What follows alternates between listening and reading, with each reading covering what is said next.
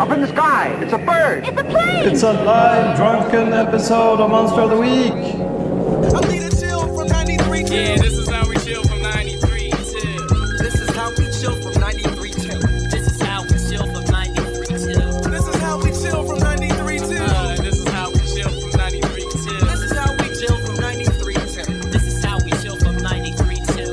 This is how we chill from 93. Hello and welcome. How are you, gentlemen? Hey, kids. Fuck you, Seb. Well, hello, boys. Yeah, I'm doing fine. I'm drinking beer. It's Friday. Gin and tonic. I'm getting ready for a crayfish Water. party tomorrow. Oh, that's a late crayfish. Yeah, but I mean, party. I've been away on so many magic trips, so we had to make it this weekend. Okay, so where are you going? Is it just Ljungskile. in your basement by yourself? No, Ljungskile. Ljungskile. Yeah. It would have been more fun. Is if that you- where Klocktornet is? Yes, that's true, but I'm not going to Klocktornet. Oh, okay. I'm going to a colleague of mine who has a house up there on a mountain or something. I love mountains. Yeah, me too. That's where we play Blood Moon. I was on a mountain last weekend playing in Drammen. That was amazing. Did you pee outdoors? No, they actually had a restaurant there. So You couldn't pee outdoors. yeah, I could, but there was no reason, and there was a risk of me falling down. That's a bad. But there's always a good reason to pee outdoors in the free. Well, That's the freest you can feel.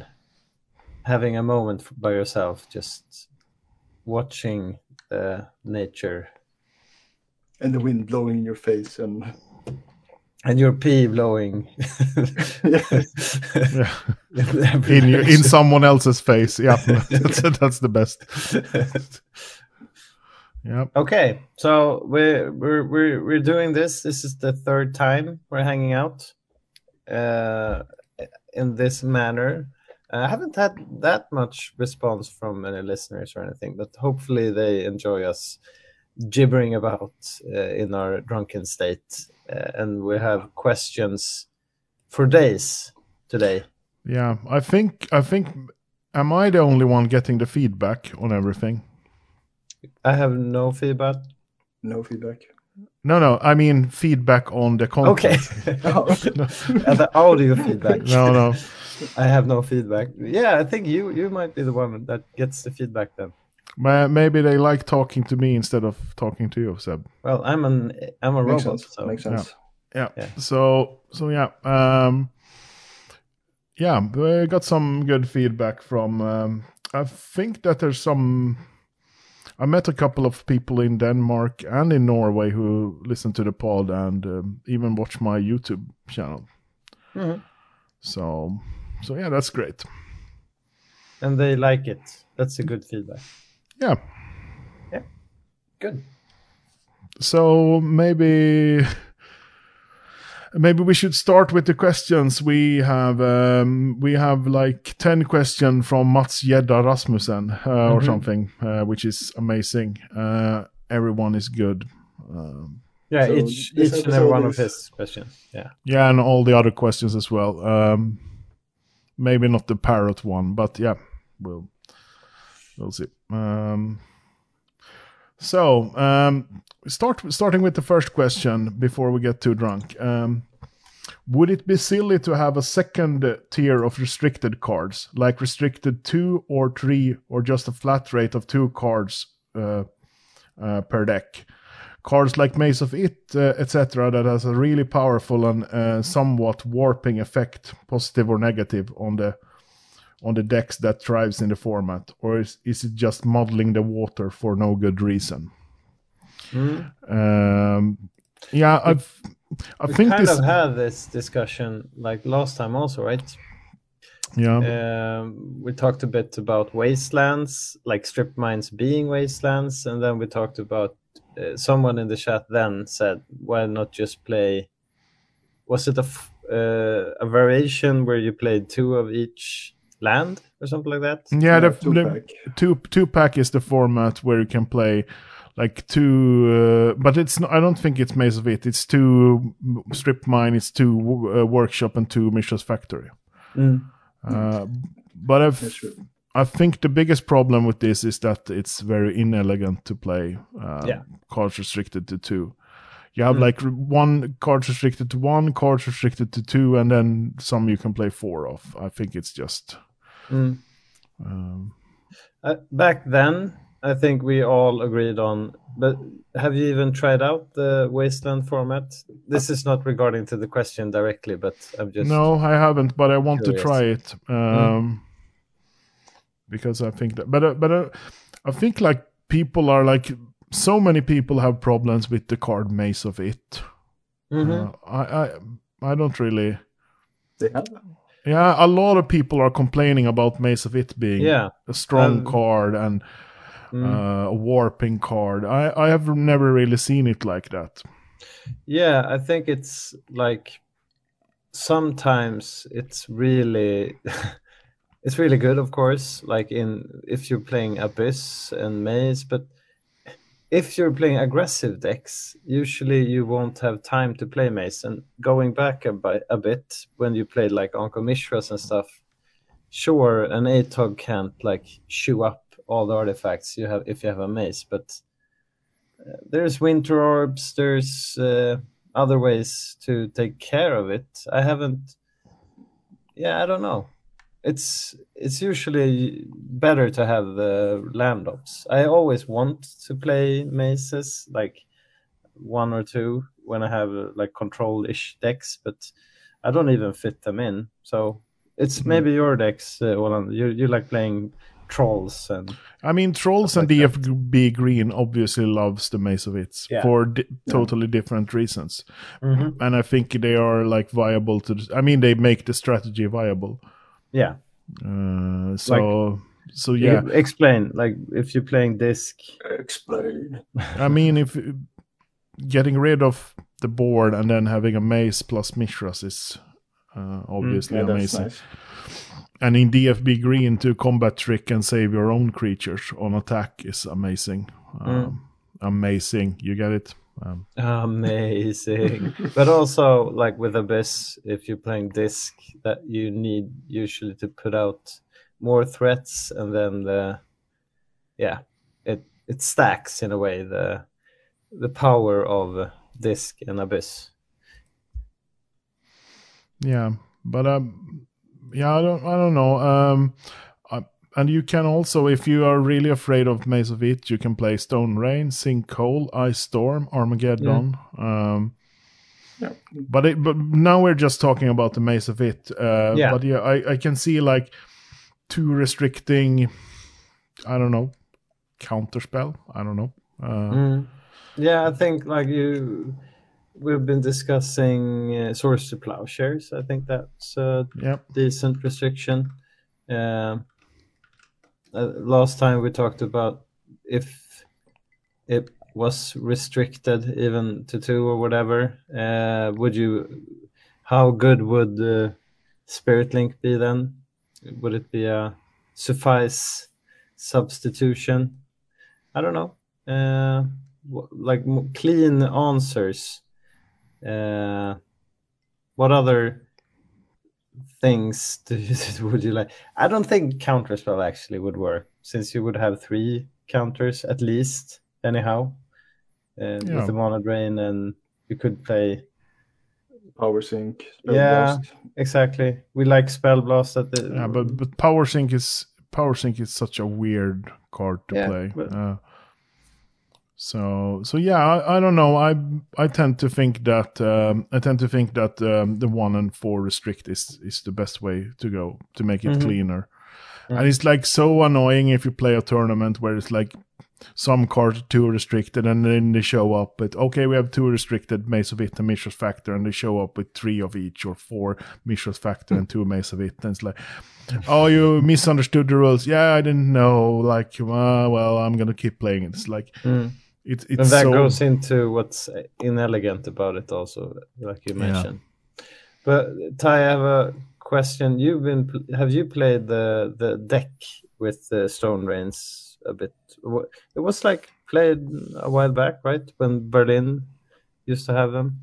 Yeah, when Berlin won his Shark in 2016 or 2017, maybe. We played the one Stone Rain in main deck, and I think Svante also played a Stone Rain in main deck. I played it in 2014 and 15 and 16 and 17 as well. But have you guys? I haven't seen it like in any control deck since then. No, and that was just the answer to have an extra answer to library because for the mirror or whatever. Yeah, so I think I'm on the fence about it. I think it's like I'm building a control-ish deck, and if I'm doing that, I always like have that in the back of my mind, but it's probably not worth it, right? There's so much better cards. Yeah. Wait, did Joel play a Stone Rain in his? I don't think so. I don't. It doesn't sound like a UL card. No. Yeah, because I think Joel he took Berlin's list. Yeah, but I'm not sure. I don't remember if he played a Stone Rain or not. I'm pretty sure he instead. Didn't he add balance? Like, yeah, probably balance. I should know this because I helped him find deck lists. Yeah, I don't know. I might have it here, his actual deck list. But I mean, if you plan on playing against a lot of the deck mirrors, the Stone Rain is good. Obviously, main deck. Clearly. I don't know. Whatever. But it doesn't really matter. You're not gonna go for it if you're gonna play against Maze of It, at least. Yeah. Exactly. I don't know if we circle back to the Maze of It discussion, I don't think we're running around in circles. I don't think that's where you want to be either. We are lost. Right? We are lost in the maze. But you don't want to play Stone Rain so you can attack with your big fatty. That deck doesn't like exist anyhow, I guess. No, and I guess it's safe to say that none of us are positive to making this 2-card restrict list here, right? No. And that's a pretty good segue into the next question, actually. Yeah. Reindeer has asked the question, why is nobody playing 3-offs of good cards? And it's like, I think this question is a bit weird in a way. I understand where it's going, but if a card is good, you often want 4 of it. Mm-hmm. But there's a lot of cards people play 3-offs, like 3 swords, 3 disenchants, 3 discs, or whatever, like 2 counter spells. The math is like you need 4 if you want it in your starting hand. That's like usually how you play Magic, but some cards are so powerful you want to have 4 of them anyhow, even if it's powerful later on. But I kind of agree. Like usually, like now in Pre-Modern, we have an unbanning even of show and tell, and I think most of the people will play 4 show and tell. I don't know depends on how the deck is like made. Sometimes 3-offs are. I like 3-offs, especially in the sideboard. Yeah, but that's because it's a lot cleaner than you can have 3x5 cards. But yeah, I'm thinking like, would you play 3 lightning bolts in a deck ever? No, it's that's kind of weird. Yeah, you can play 1 or 2 or 1 then. Yeah, but not 3. Would you play? There's a lot of cards you play like 3-offs, like Psionic Blast, Chain Lightning. Chain Lightning is a bad card, but you get to. But it's like, would you play 3 Savannah Lions in a deck ever? Probably not. No. Since because it's one draw. It's a one draw. You want it in your starting hand. I don't know if you want a lightning bolt, so maybe you can argue for having 3 of it. I don't know. depending on the deck, of course. But I have played 3 Mishra's Factory when I needed extra colored swords, for example. I think I've done that also. I think 3 is better than 2 there. If I played some Bant decks, Bunt. I don't know if it was in Scryings even, but there's some color combinations where your cold mana is you really lean on it. So that's a good instance where you can actually play 3. I think Mono red is also another instance where you can consider playing 3 Mishra's Factory for the reason Well, that. right. For the reason because you play ball lightnings often, So you and need then you play mountains. blood moons, so you often turn off your factories anyway. Well, I would argue that it goes the other way around then. You just play a Blood Moon and then you start playing your ball lightnings, whatever, with your Mishras. But that depends on your draws. I mean, you need maybe 18 red sources in that deck. Yeah. I've built some of those decks since I built most of the Blood Moon decks that you go into, like you play weird, like Workshop is another card that gets enabled away with the Blood Moon. If you, I don't know, whatever, 3-offs, other cool 3-offs. I think Mishras is the best one you mentioned. Well, I can't really. Do you have any other examples? Serangel. Sushi. Yeah. Um, Yeah, I think that's in the deck, right, Ty? Yeah. Usually you see 3. But And... you never play 4 Serangel in main deck in no. Phantom Zoo, for example. Yeah, you do if you play the deck from the Oh, of course. where you Yeah. play 4 Serras and 2 Motis. The secret, the deck. Or The secret deck. it's when the deck and blue-white skies get a unholy child or something. Grabbing a beer. So yeah, I think like people play 3-offs of good cards. I think that what Reindeer is talking about is that he has started making 3-offs in his Sedge Troll or Troll Disco deck. Yeah, he has tuned it so much that he's gone down to 3 of the good cards just to fit more good cards. But he plays 4 bolts. He plays 4 balls and he plays 4 sushis in one version. Yeah. And 4. Yeah, I think those are only 4s actually in his list. Because the rest is 3-offs. Okay, but yeah, I think there's like proof that people play 3-offs. Why he's asking it is because he's made a deck where everything. It's basically a troll deck, right? With Yeah, we 3 just of everything. we just mentioned that, but he Okay, plays sorry. 4 lightning bolts and Yeah. so yeah. But yeah, I mean it's some cards you want for. I mean, generally the lower curved cards you want 4-offs of, and the higher curved cards you don't want 4-offs of. Yeah. And then there's the whole discussion about how many City of Brass you should play, etc. But that's another 2.5. discussion. That's not that you should play 3-off of City of Brass. It's just how much vulnerable do you want to be to sit in a bottle, and how much damage do you prepare to take? Yeah, and exactly. How consistent do you want your mana to be? I think in pre-modern people aren't that consistent. They play too few good mana sources since there's shitty mana there. And in the old school, I think, well, we've been overall a lot of decks have been going down in the City of Brass over the years, I think. Yeah, but there's an interesting point from pre-modern Denmark that is brewing a pre-modern deck with 3 lightning bolt. I think depending on what the deck is, there's often more incentive to play like less than 4-offs of lightning bolts in pre-modern. If you listen to an old Monster of the Week episode, we talk about that Lightning Bolt isn't such a great card in pre-modern because a lot of creatures have 1 toughness or 4 toughness. Indeed.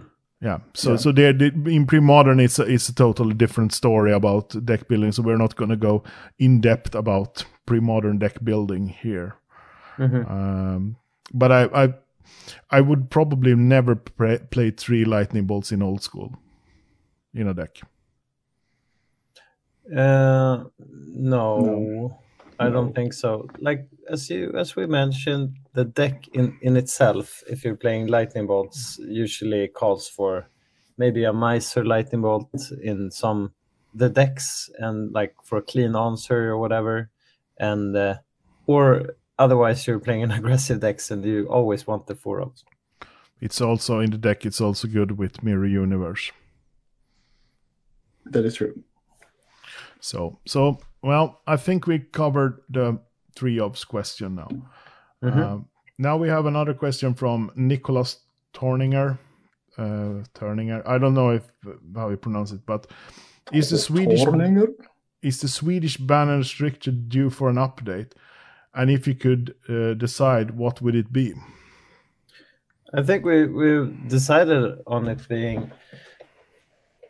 Oh, thank God, you have the shirt. You need to stand up.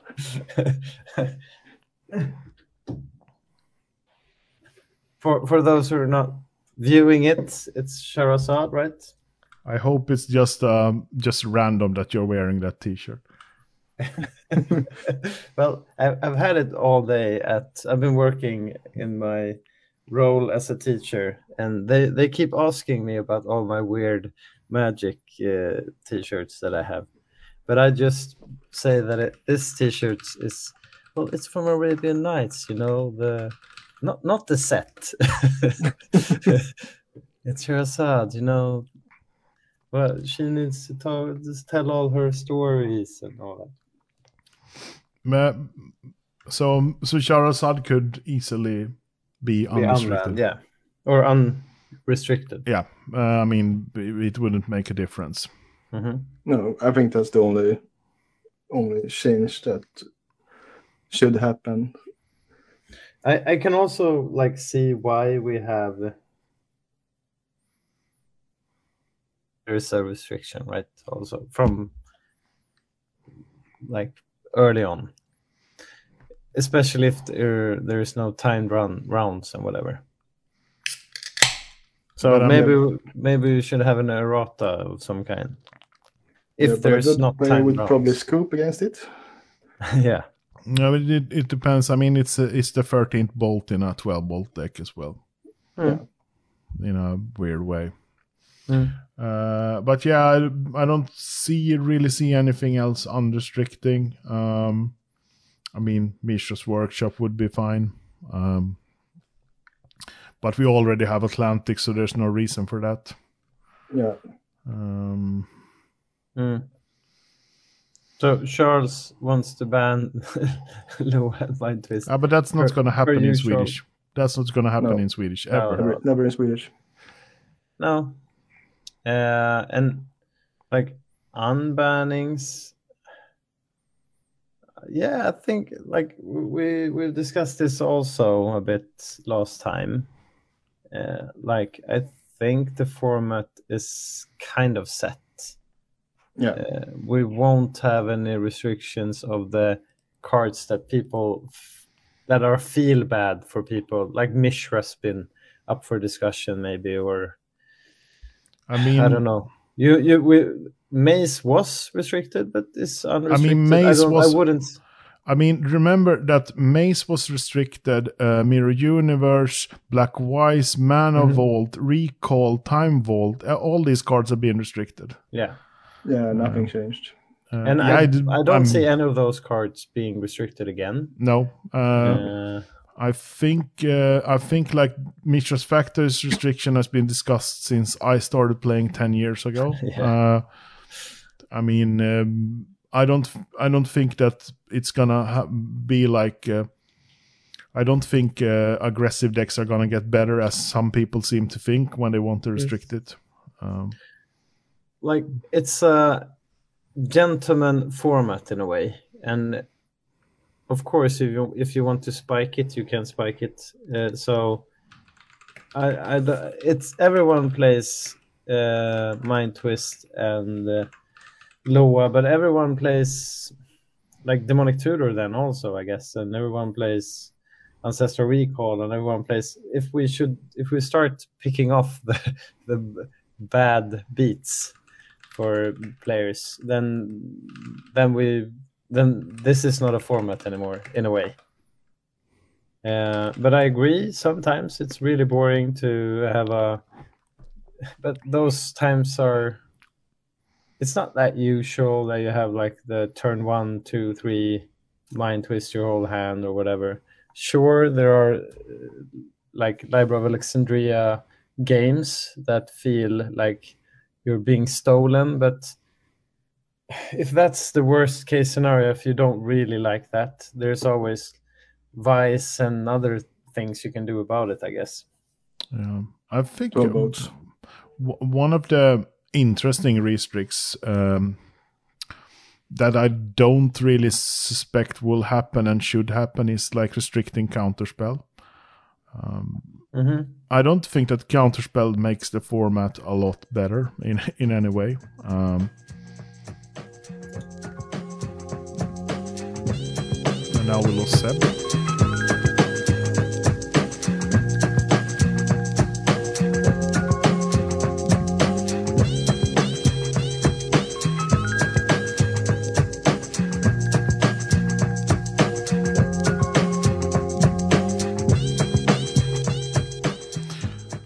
Yeah, I said that. I don't think it's warping the format. I don't think that either. No, but I think it would be interesting having Counterspell restricted. What is it? I don't think that's so interesting. Is it? Why?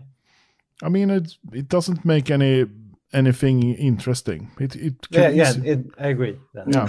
So I think that if you were restricted, you would just remove some weird control-ish strategies. I mean, it would obviously impact the Troll Disco deck, but the Troll Disco deck is not good in this 12-bolt meta either. Yeah, and like of course it would, like the deck would be worse clearly, but yeah, I would play more answers in the deck. I would play Wrath of Gods, and I don't know. I don't think it would be. I think the deck would still be the deck. Yeah, and it's like I mean it's quite interesting to see what would happen. Restrict swords. I think we touched on that a bit. Yeah, but the thing with restricting swords is it's just making one of the worst colors even worse. Yeah, but and we also talked about there's other. Well, once again, is Spirit Link a good enough card to take up the slack then or whatever? I mean, restricting swords would make Hypnotic Spectre better. Yes. Yeah, but people would probably play Terror instead. And I guess Yeah, all but the it- not- fattest would be. It's not such a feel bad if someone fireballs your Shivan Dragon as it is when you have a turn 1 Shivan and someone just sorts it. I guess. Yeah, but I don't know. I don't see that leading to much good. I mean, it makes black better. We have the 4 mana drain discussion in the chat here. I remember years we could play 4 counters and 4 mana drains. You mentioned, Olan, why, or rather that Mirror and some other cards got unrestricted, and that's probably why, because Mana Drain got restricted, right? It was an unnecessary casualty because of Mana Drain, the Mirror Universe. I mean, Mana Drain era, 4 Mana Drain era was so weird because like you just sit there and then you counterspell, play a Serra, and then have mana drain backup and no mana burn. Like, okay. I think when I started Good playing, times. I started playing when like we were leaving that. I don't remember if I even had an old school game with 4 mana drains, but I remember clearly that people played like Red Elemental Blast main and stuff like that. And that's when you have a really skewed format. So Yeah, that's a good restriction. I think overall, it's such a solid format. It has everything you need at this point. So unrestrictions are good, restrictions are bad, but yeah. I don't really see how we can change that. And banning non-anti cards is not a good way to go either. Exactly. Okay, moving on. Martin Purio, who is not here, he's playing Dryforce, Reynard Dungeon, whatever. One day too late. Otherwise, you could have explained to my brother why black-red land destruction without power cannot work consistently. As it is, I had to kick his butt the whole evening to make him learn the hard way. Seems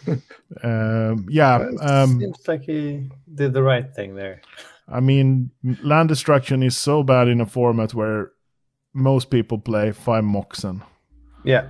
5 Moxen and Soldering and Lotus. The last time I played against a land destruction deck was against the Norwegian guy Erik Olstad in Odol.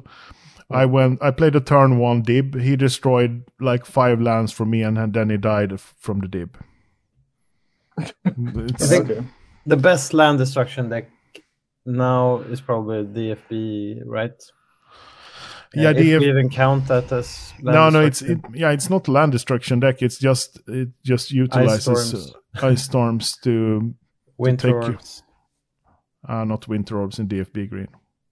No Winter Orbs? No. Okay. But balance is the best land destruction. Yeah. Agreed. Chaos Orb and Strip Mine and Balance are the best land destruction card. Yeah, I mean, we've seen some Geddon decks like the mid-range playing big creatures, if it's robots or if it's Sarah Angel or whatever. Or at but 12. Those we haven't seen them being like Armageddon. I mean, I think one of the best Armageddon decks is 12 Bolt still. Yeah. You can play you play a Lion, you play an Armageddon, and then you just play a Factory after that, and then a red mana. Then you can play most spells in your deck. Sometimes I feel like the people like lean into Geddon, but like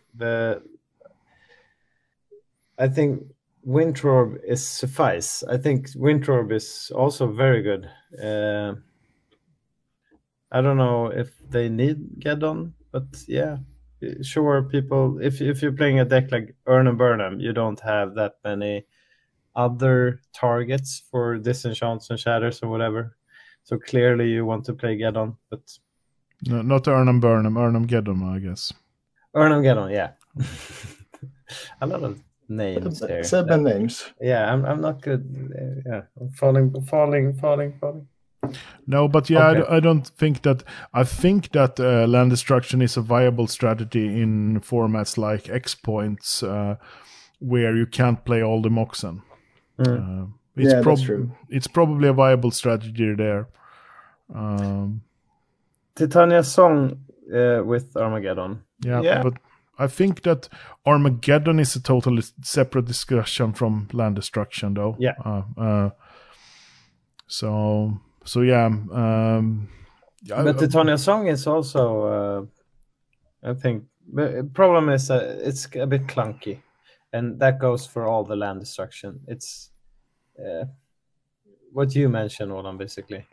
If Black Wise is good, I guess land destruction can actually be good, but people have enough answers for it, and you can like if that's the best threat you have, you can basically just like mulligan down to it not being effective or whatever, and just have enough lands.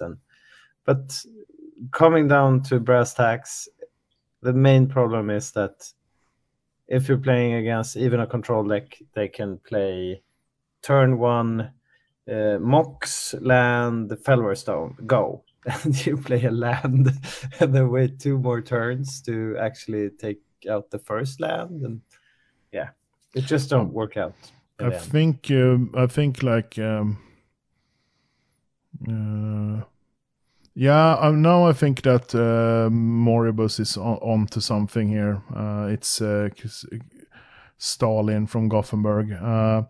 That land destruction has it been good since people started to understand how many lands you should put in the deck, and that is totally true, because back in 94 people played weird mana.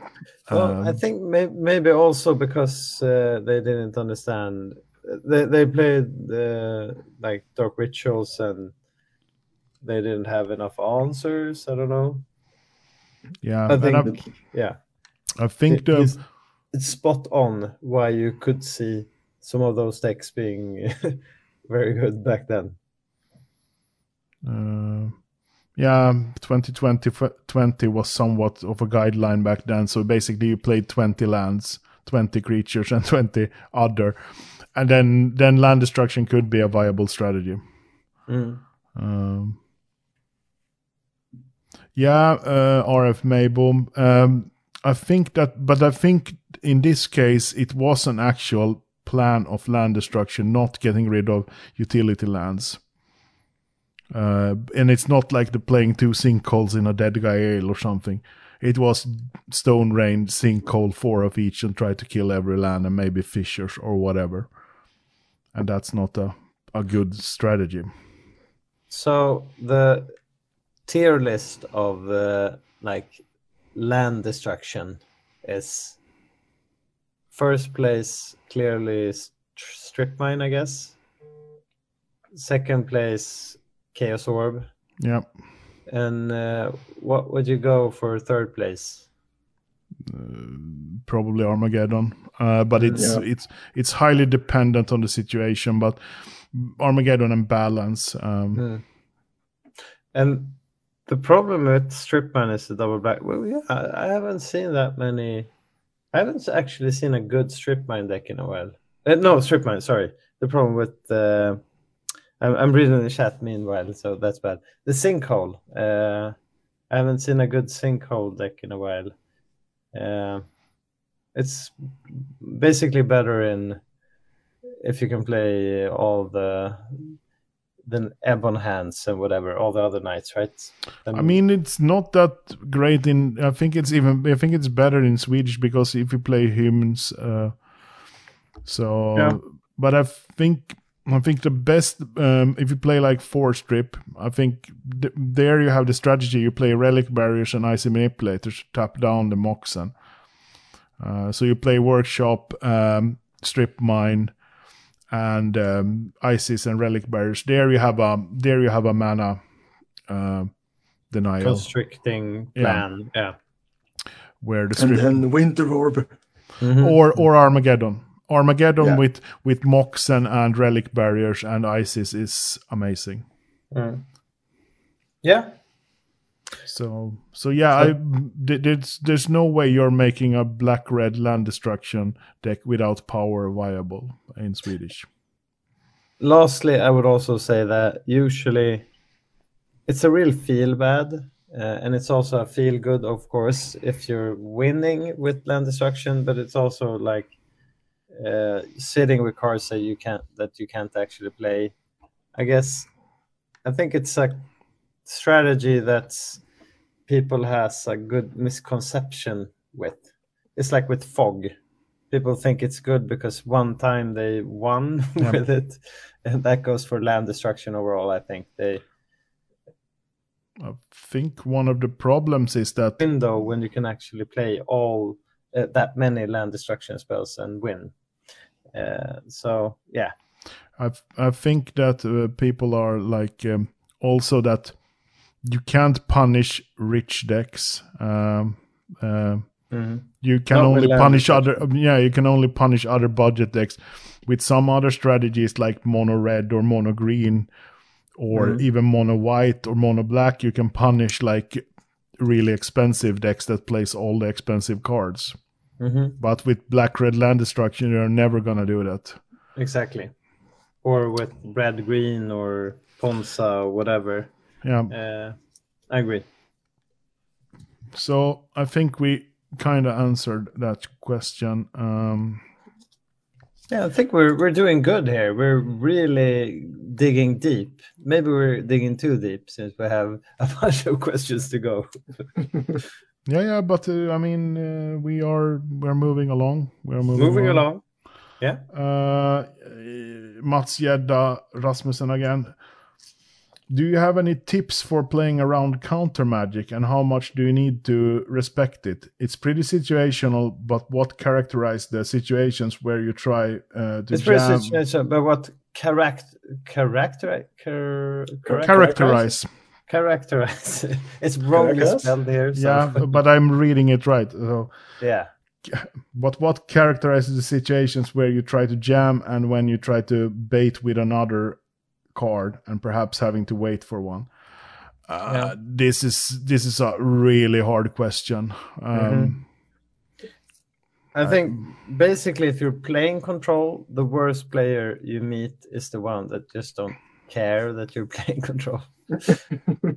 Like you sit with your mana open, but I think what you need to do is lay it up a bit. I think early on, I'm getting out of focus. Early on, you need to just slam threats if you have enough threats in your hand. Later on, I at least usually wait until I have a couple of threats.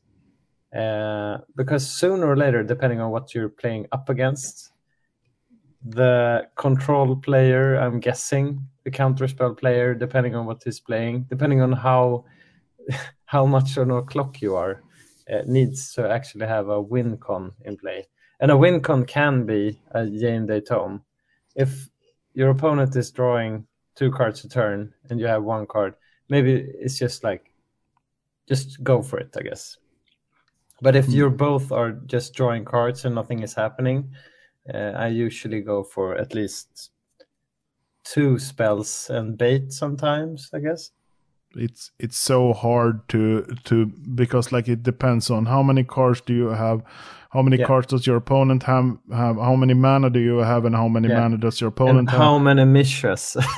And what's the life total, and what is your deck. It's like, it's so weird. You usually just want to try to be able to, if they like pass the turn with untapped mana, you can start playing spells instance in their upkeep to restrict their mana for your upcoming turn. You should never, if not needed, if you're not dying, use your time walk without any payoff. And payoffs can be like a creature, and even if you have 2 creatures, you play a creature and then a time walk. Or a time walk first and then a creature. Depending on how late you are in.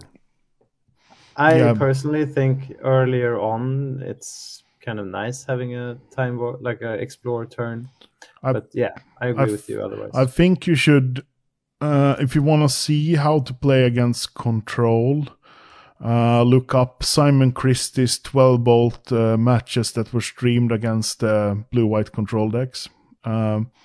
There you can learn a lot about how you tackle control decks.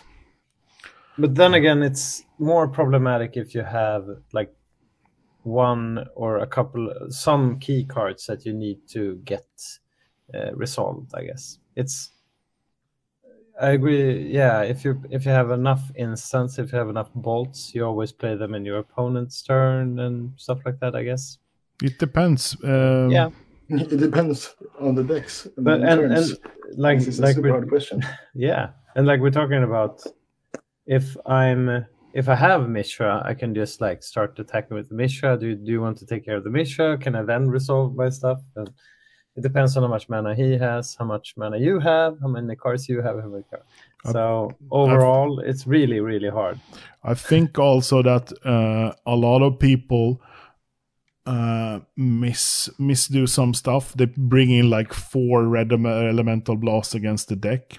They are extremely situational. The deck plays 5 counter spells. Exactly. And they can still take care of all your threats with Swords to Plowshares. Yeah. Or disenchants and I stuff think like that. I think one of the best ways to think about playing against control, if you're going for a really easy strategy, board in every card that you suspect that the control player is gonna counter. That's your plan. You just want to overload their counter spells. Yeah. So that's why you see people playing cards like Brain Geyser in the sideboard, because it's a must counter for a control player. Yeah, you're right. I agree. And that's why you have well, even though it might hurt you, you have Blood Moons in the sideboard sometimes and whatever. There's some cards that are like the deck or counters spell heavy deck that usually play a lot of control-ish cards. They need to counter. So that's also what you mentioned with the Red Elemental Blast. That's why you have Red Elemental Blast, because you keep a Red Elemental Blast so you actually get to resolve those spells, not to, I don't know, it's not like they're not enabling like your shatters for their books, but yeah, that's usually like in a losing spot then also. Anyhow, I'm not a fan of Red Elemental Blast against the deck. Yeah. No, I don't like it. I think, of course, I think Red Elemental Blast is a good card in sideboard, but basically for other reasons. Yeah, Dibs and Psionic Blast. Yeah, Psionic Blast, and now we have a bunch of Djinns running around, of course, but Mama Homa Hot Me. But without an N, though. But then again, I would clearly take in a couple of them if I had hosers for control mirrors with not control mirrors, for control decks. Yeah. If I had a Blood Moon, I would take in maybe a couple of them. But this is more like sideboarding than yeah, but you should play to at least you probably play more sideboarded games than pre-boarded games. Yeah. So, but I what I'm saying is that this is more sideboarding strategy, like how you deal with sideboarding, than actually dealing with counter spells and Red Elemental Blast and whatever. Because the problem is that if you have a sideboard with 4 Red Elemental Blast, your deck is probably kind of, it's not a good deck, I would say, if you could actually take in 4 Red Elemental Blasts. Anyhow. Yeah, and I think that you have to, okay, let's go back to pre-sideboarded games. You have to identify which cards do you need to resolve. And if you have a Wheel of Fortune, you really need to resolve that against the deck, most likely if you're playing it. Then you have to set up a way where maybe they play a book and you want to shatter the book because they will probably counter it. If they are not, like, it depends on the deck player. The problem with playing around counter spells is you kind of want to know the player. How are they playing? Yeah. I know a lot of deck players who play very differently. We have talked about this. Me, Berlin, Fluffy, Svante, and like Quinn and whatever. Everyone plays so differently. And Simon of Team Tron in Denmark also plays differently. You kind of need to, you want to do your research on how people play if you can. Or you just try to play some basic strategy. Bait with a semi-good spell if you want to resolve your really good spell. Maybe Yeah, they exactly. go, and if they don't counter your semi-good spell, well, maybe they're out of counters, or maybe they're saving it for the balance or brain geyser or wheel or whatever. So I think it's you just have to play more against the deck. So play more and against against different deck players. yeah. Actually, If you only play against the same deck player and then you're playing against another one, it's gonna be different. Yeah, and Red Elemental Blast was also very much better, clearly, when you had 4 mono drains, because then people also played the hole in the head man. Amnesia. Indeed. Yeah, Amnesia is a good main deck card because people don't board in their Red Elemental Blasts. But Yeah, then you and- kind of have to board them out. Exactly, and that's why it's a bad card, because it's such a heavy tax for 1 mana. Yeah. But I'm in the end, if we're concluding this topic, I think, Orland, you're right about people over addressing Red Elemental Blast, especially against counter magic. But it's good against other things. And if you want to address counter spell decks, play more aggressive decks. Yeah. To have more Phobos. threats. Don't have heavy like hitters, or have like some cards that you actually. But yeah. I need to fetch another drink. Yeah, me too. Well, I can. We can start. Ty, you can introduce our next question while we're Our next having question. drinks. Let's see. The next question is from Nikolai Torninger. Is Pestilence underplayed or a terrible card? Well, Pestilence is... I hate it. I hate that card, actually. Very good. Now we move on to the next question. No, joke aside. Pestilence is probably... I would say probably underplayed card at the moment. It should be played more when we have all those... When we are more focused on creatures now in the meta. Yeah.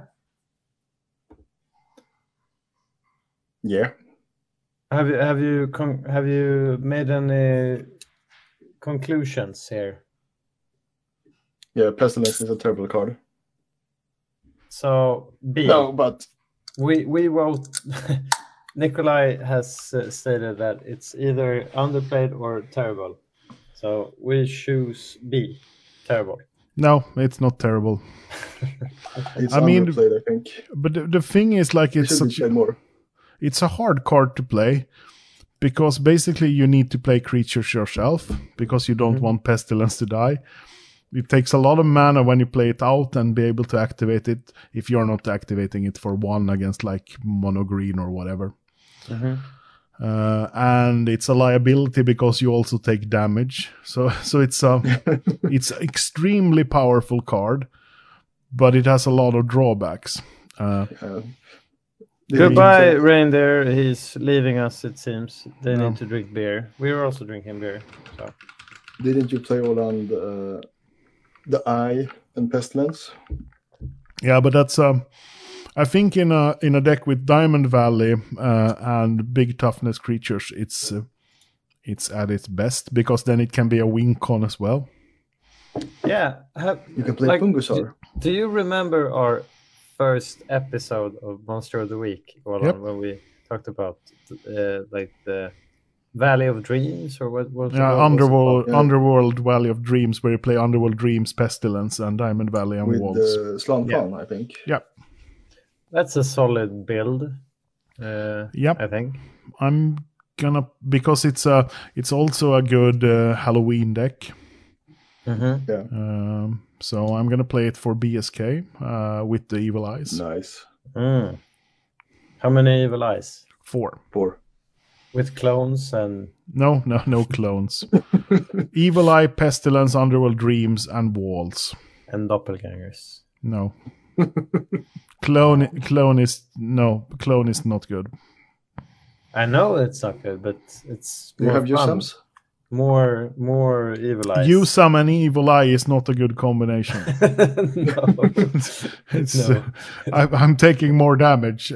That's such Life is a resource. that's like the word. But yeah, I think probably Pestilence is underplayed, but it's hard to build around. Yeah. Yeah, there's also that thing where you can play, especially in like with Fallen Empires, you can play Pestilence and Abyss with Pump Knights and White Knights. Mm-hmm. So you have protection from black on all your creatures. Yes, I think this is one way to go. I like the wall-ish scenario, or like the heavy toughness scenario also. I think we mentioned like you can play, of course, you can always pay the upkeep with activating a Mishra, I guess, but that's not consistent. Ooh, juxtapose. Yeah, I could consider playing Juxtapose. It's always good to have cards to sideboard out. I think the Juxtapose deck would have clearly like the Mana Vault, which is one of my favorite cards. So yeah, but KTM Trout actually has a really good idea here, because like if he juxtaposes my eye, I can block it with my walls, and his other dudes can't attack. So it's actually a combo in that deck. It actually, I kind of like that. I'm gonna try to add. I only own 2 Juxtapose, and I wouldn't play 4 anyway. So, but yeah, that's a great addition of card if I can fit it in. But when you play like Diamond Valleys and stuff, and you have so much weird cards in your deck already. Yeah, and like the mana for Juxtapose is a bit also constrained. Yeah, but it's 1 blue, so it's not that bad. Okay, yeah. I mean, you can add. But you're playing. Oh, it's Esper. No, it's no, blue. It's red. Yeah. You play Walls in red and Wheel of Fortune. Yep. Cool. So I think the answer is A, underplayed. Yeah, and there's actually a bunch of, as we just found out, there's some brew space there, I think. Yep. And in some certain meta, would probably even be good, depending on what people are playing. But if people are playing 12 Bolt decks, I don't know. No. Okay, moving on. Best mono red budget deck from Martin Purio. Yeah, I would like to. Okay, the best mono red budget deck is probably like just throwing things in your opponent's face. But there's 3 categories I would say here. There's the 2 more fun categories, and those are like playing goblins or playing goblins with, of course, like Onks and maybe Vices and whatever. Maybe a couple of Atogs. But the most fun mono red budget deck would be if you are allowed to play 4th edition and whatever. I would play a big red budget deck. That's where I would lean into. I would play Blood Moons, books, Shivans, and whatever. If you're allowed to play reprints. Mana Flare as well, or? Yeah, Mana Flare could be decent. I don't know. Depends. Not with books then, but yeah. What? Mana Yeah, well, Flare? of course, yeah, you're right. Mana I was Flare seems thinking- good with books, burning books. I was thinking about Mana Barbs. Okay, no, not Mana Barbs. Mana Yeah, Barbs Mana is Flares. Yeah, that's if you're allowed reprints, I think that's the most fun deck of all the decks. But the best mono red budget deck is probably just all the bolts and I would. Is it a couple of ATOGs, right? And some Goblin Depending on the builds. Balloon brigades and Is Goblin Balloon Brigade or Goblins of the Flarg better? I don't know.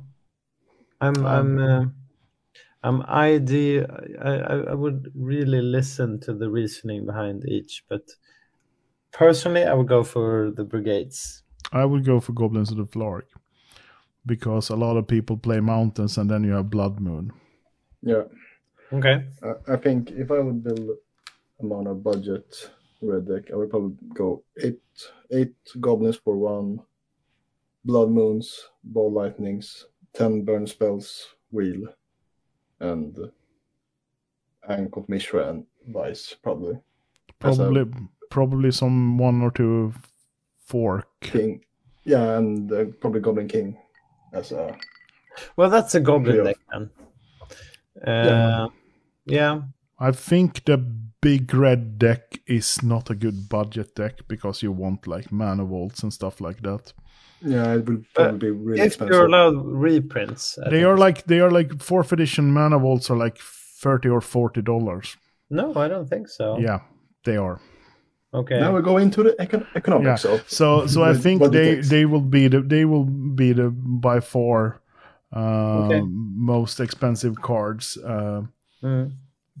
because they are like played in stuff like EDH. So Yeah. Okay. Yeah, I'm guessing So- if you're building mono red budget, I guess your most expensive card would be like Blood Moon. yeah, and But- that's Yeah. I think the cheapest 4th edition mana vault is a played one for $33, 33 euros on Magic Card Market. That's the cheapest. Oh well then.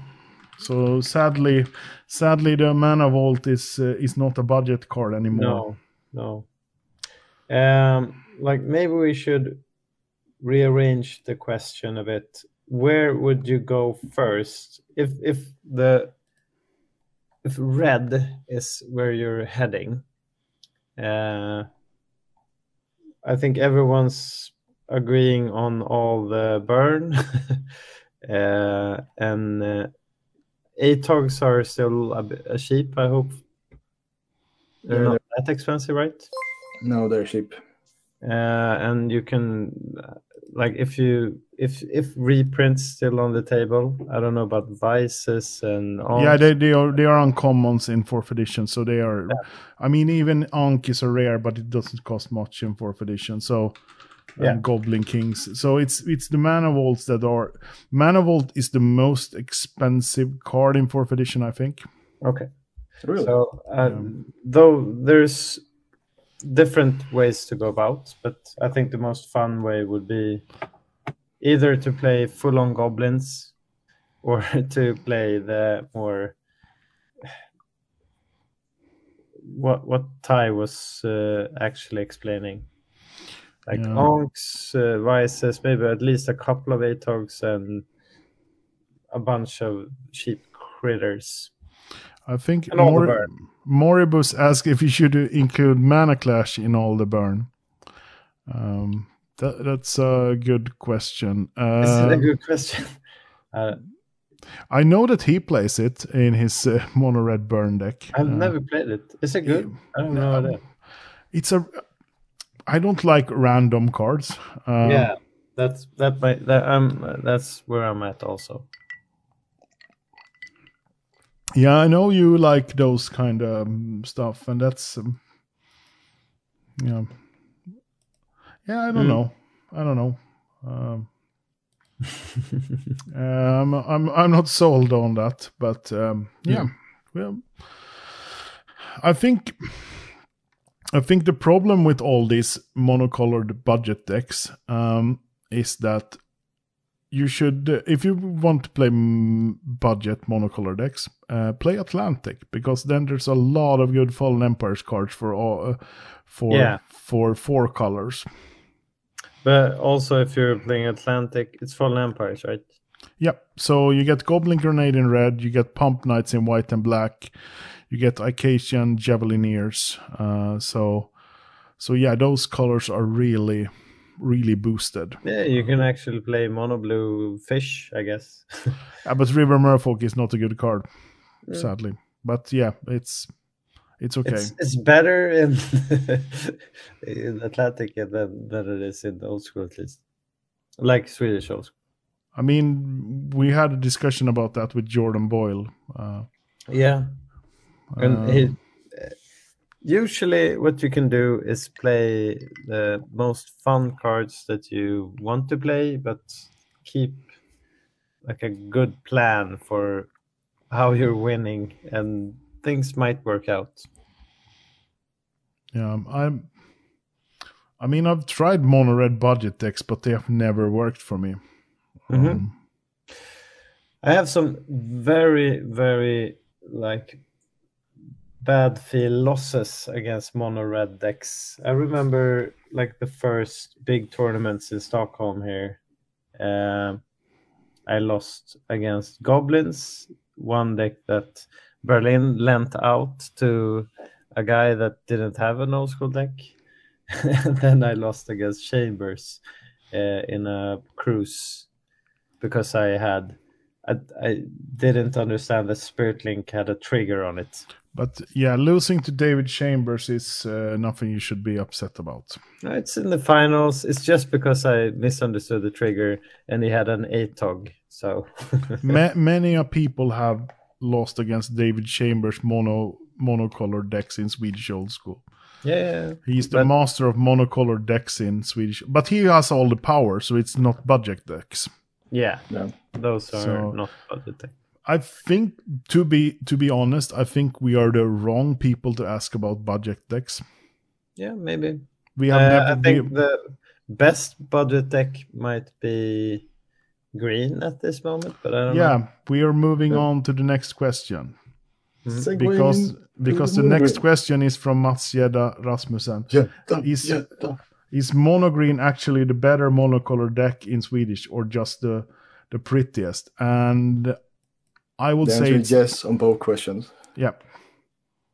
Actually, yes. I think it's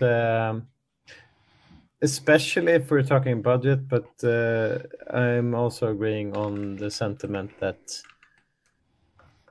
it's constraining your opponent in many ways. You have threats, you have like everything is on a stick in a way, and we already talked about maze, and yeah, I kind of mono green is the weird part about looking at the deck is that you don't really see it, but then when you see everything come together, everything makes sense. Like the Pendelhaven, the maze, and all the small critters, the scavenger folks, everything is like, okay, I need to deal with that, I need to deal with this, and it adds up in a good way.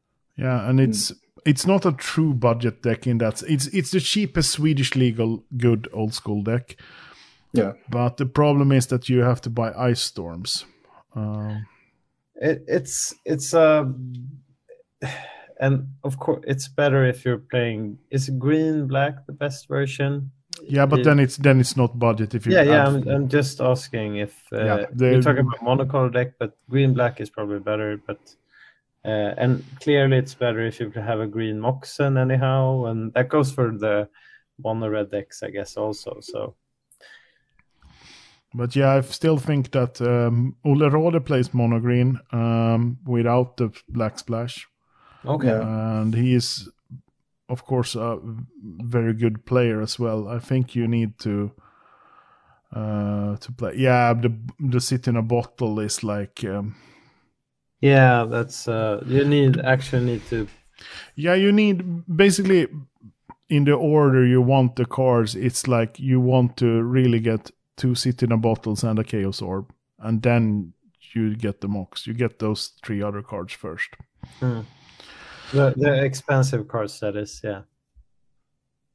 Yeah. It's interesting, this question about how would you rank the colors for best monocolor decks. Green on top, and then... I kind of like Jordan Boyle blue in second place there. But has anyone ever made a finish with that except Jordan Boyle? Yeah, that's the thing. That's why I call it blue Boyle style. He is like... he's playing mono blue also. Yeah, but he has full power, so... Yeah, that's the difference. Because Boyle, he got top 8 at NoobCon with it. Yeah. But he went well, I think, at Uborg, the last NoobCon. Mm-hmm. And because I think that maybe a fully powered mono red 8-dog deck is probably better. Yeah.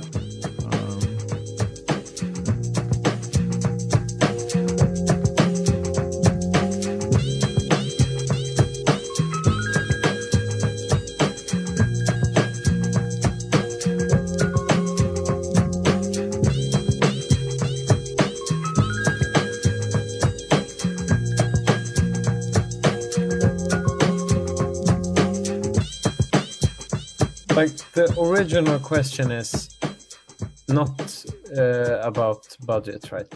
It's more like, what's the best monocolor deck? Yeah. Okay. Yeah. Oh, it's not budget anymore. Okay. We just added. We went in. We added that on. So I think we're still agreeing on mono green being best. Yeah, I think. I don't know. Maybe it's like black is... When black is good, it's really good. But sometimes you just run into... And now we're talking about Swedish, so... Yeah. If you run into like this getting rid of... you play the hippie Jusam game. It's between... So it can win a lot of games, but it can just run into Bolt, into City in a Bottle, and then it's game over. Yeah. I think that's the version I've seen most people getting into old school playing. Like, they start out with maybe even Bad Moons and whatever, and then they get Jusams, and then they play... Jusams. They start going like into the clunkier, bigger, heavier creatures, and then they just start playing maybe white also.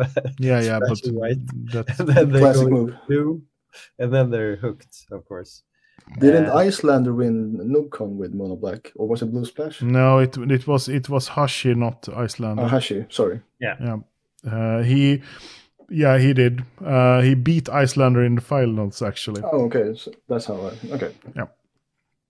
But he was the first to say that his deck wasn't good. so I mean, I spoke to him afterwards at the next tournament, and he was like, "Yeah, this deck's not really good, but I mean, I got lucky." He played a Nightmare in this deck. Yeah, because he owned a beta Nightmare for some reason. I still think that mono green is better, like at least in a general meta against everything. But clearly, black is like you have. I don't know if it's not more. It's less consistent, but you have better earlier wins and whatever. It's more of a combo-ish win than if you have what you have the Dark Rituals, you have the turn 1 Hypnotics, you have the Sinkholes, but more than often, I think those won't do anything.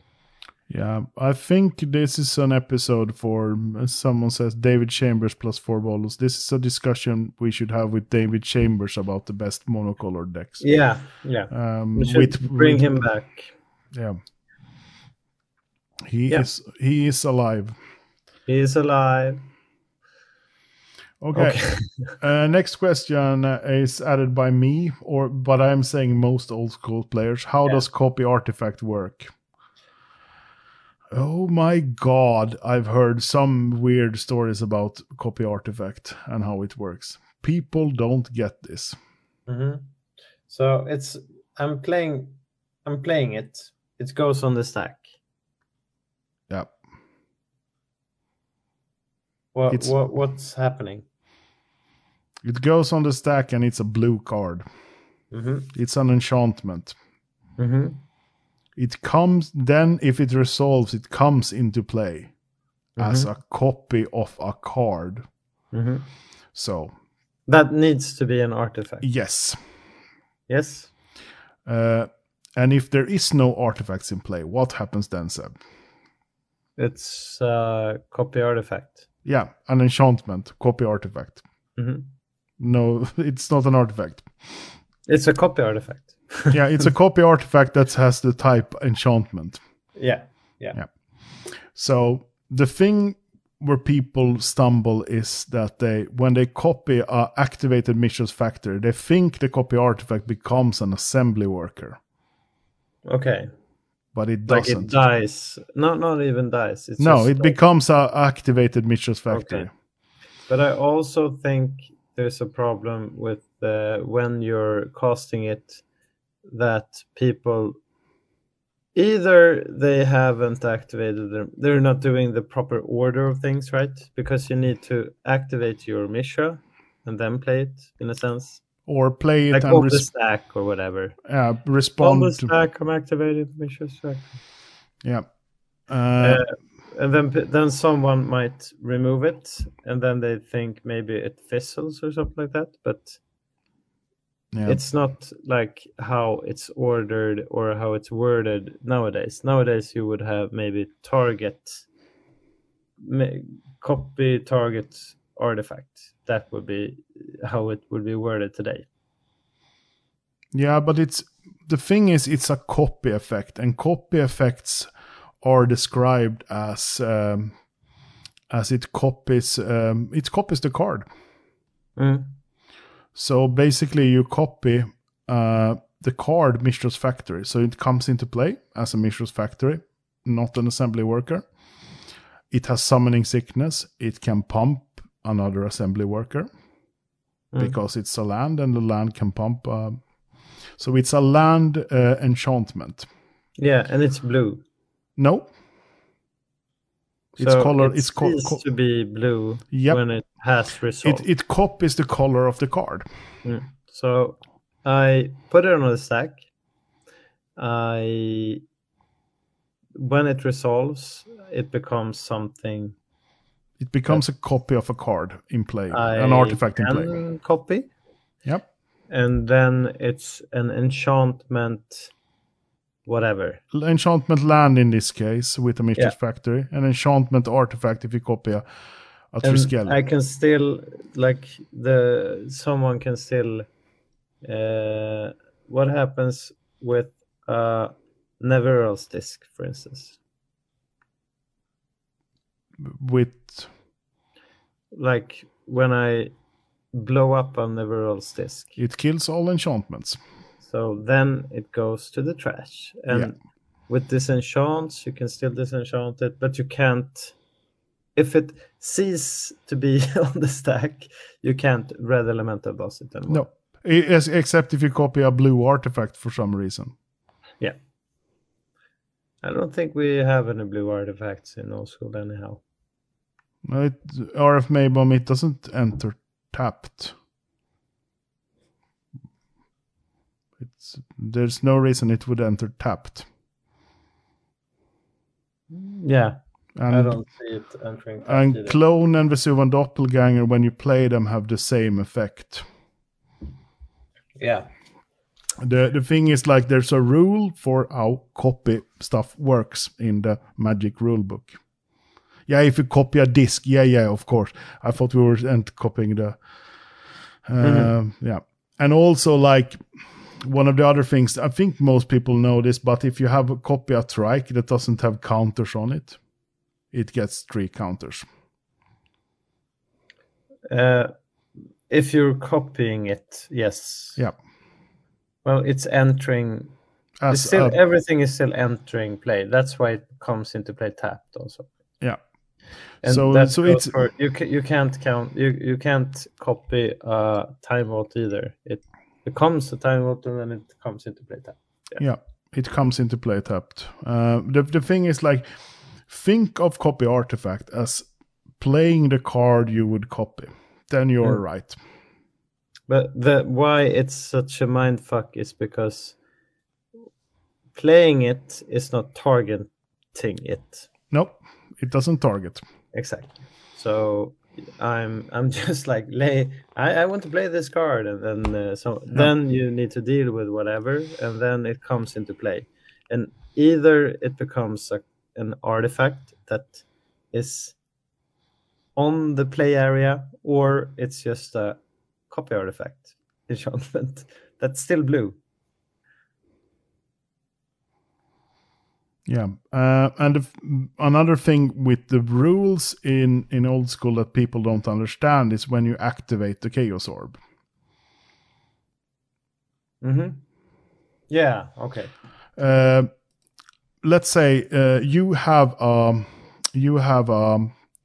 trike with 3 counters in play and a Sedge Troll. Yeah. I activate my Chaos Orb. What do you do, Seb? So before that, there's also another thing I need to ask. You activate it. You can't activate it again, right? No, it's tap one tap to activate.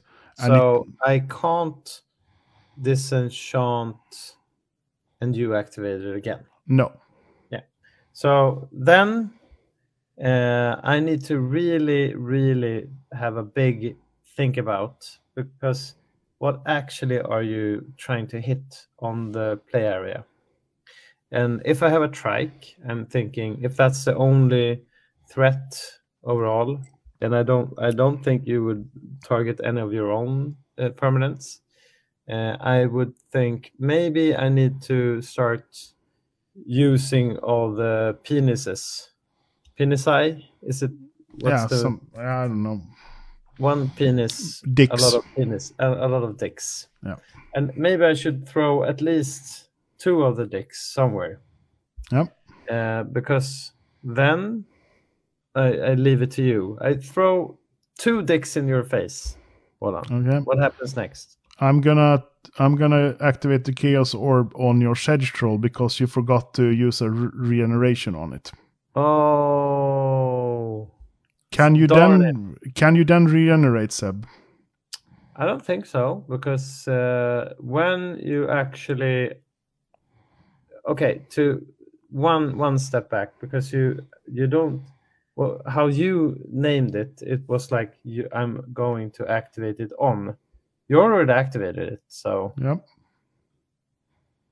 But I didn't say which target I'm going to use. I throw 2 dicks in your face.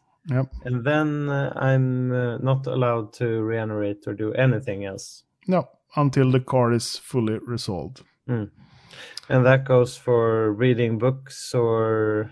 Yep. What I don't know, tapping down stuff with my IC or... Using your library. Yeah, exactly. So yeah, I think a lot of people, when they activate Chaos Orb, they tap 1 mana, tap the Chaos Orb, and say, I'm using my Chaos Orb on your Sedge Troll. Yeah.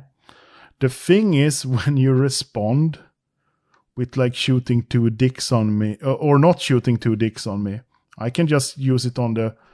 Exactly. You put a regeneration shield, but you don't announce targets when you activate it, because it doesn't target. So I can just switch. That's a fun part. That's one of the many fun parts with Chaos Orb, that you need to make me use my counters or whatever I'm doing.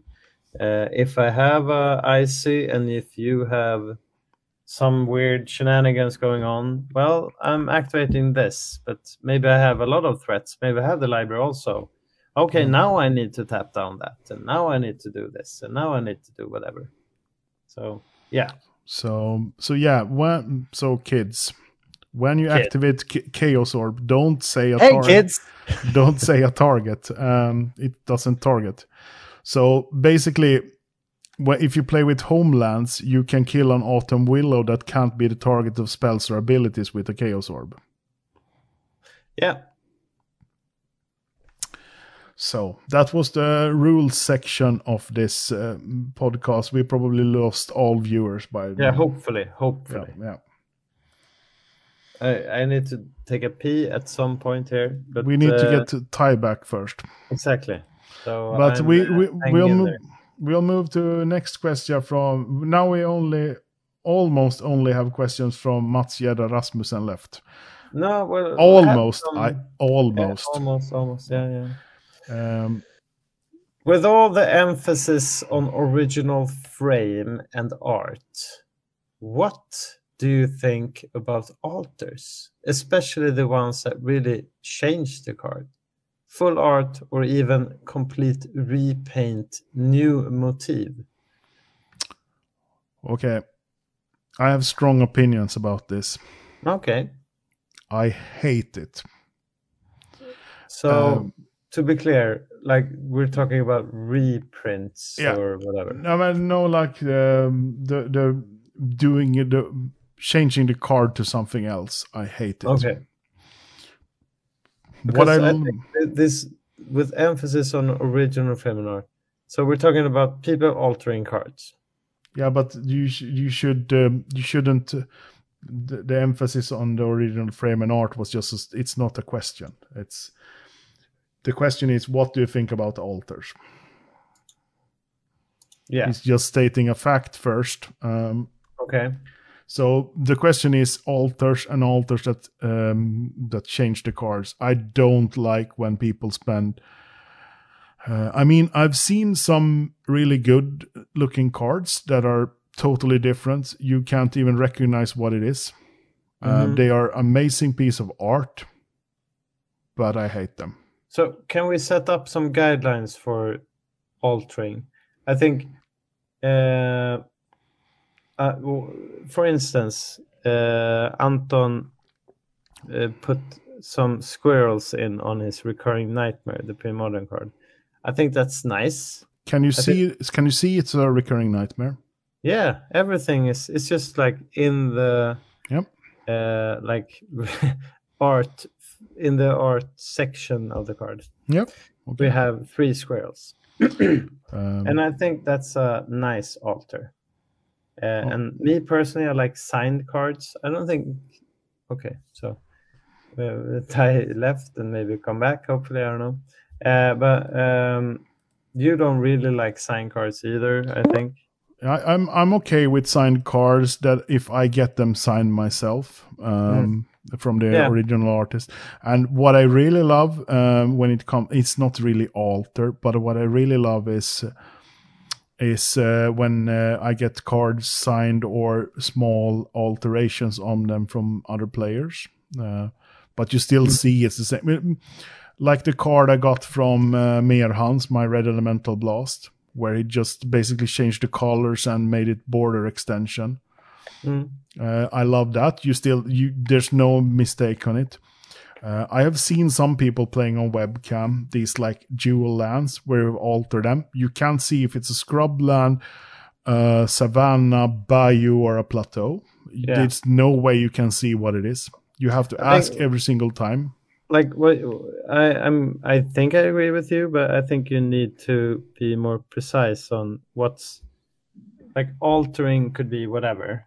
But what you're talking about is altering cards to be complete repaint view. Yeah, but also can you differentiate the text and how it looks and what's the bad points about it? And when you do that, because I think I know what you're heading at, I'll have a pee. Okay. Because Ty will fill out. Yeah, so we're talking about alters. The thing Yeah, I with realized that. the thing with alters is like even if they keep the text box and rules tag or the name of the card, I can't see it from the other side of the table or at the webcam if they have altered the whole art of the card. I have no idea what card it is anymore. And then I have to ask every time, what is your untapped land? Is it a scrub land, Bayou, tropical, volcanic, or a mock sapphire? Like,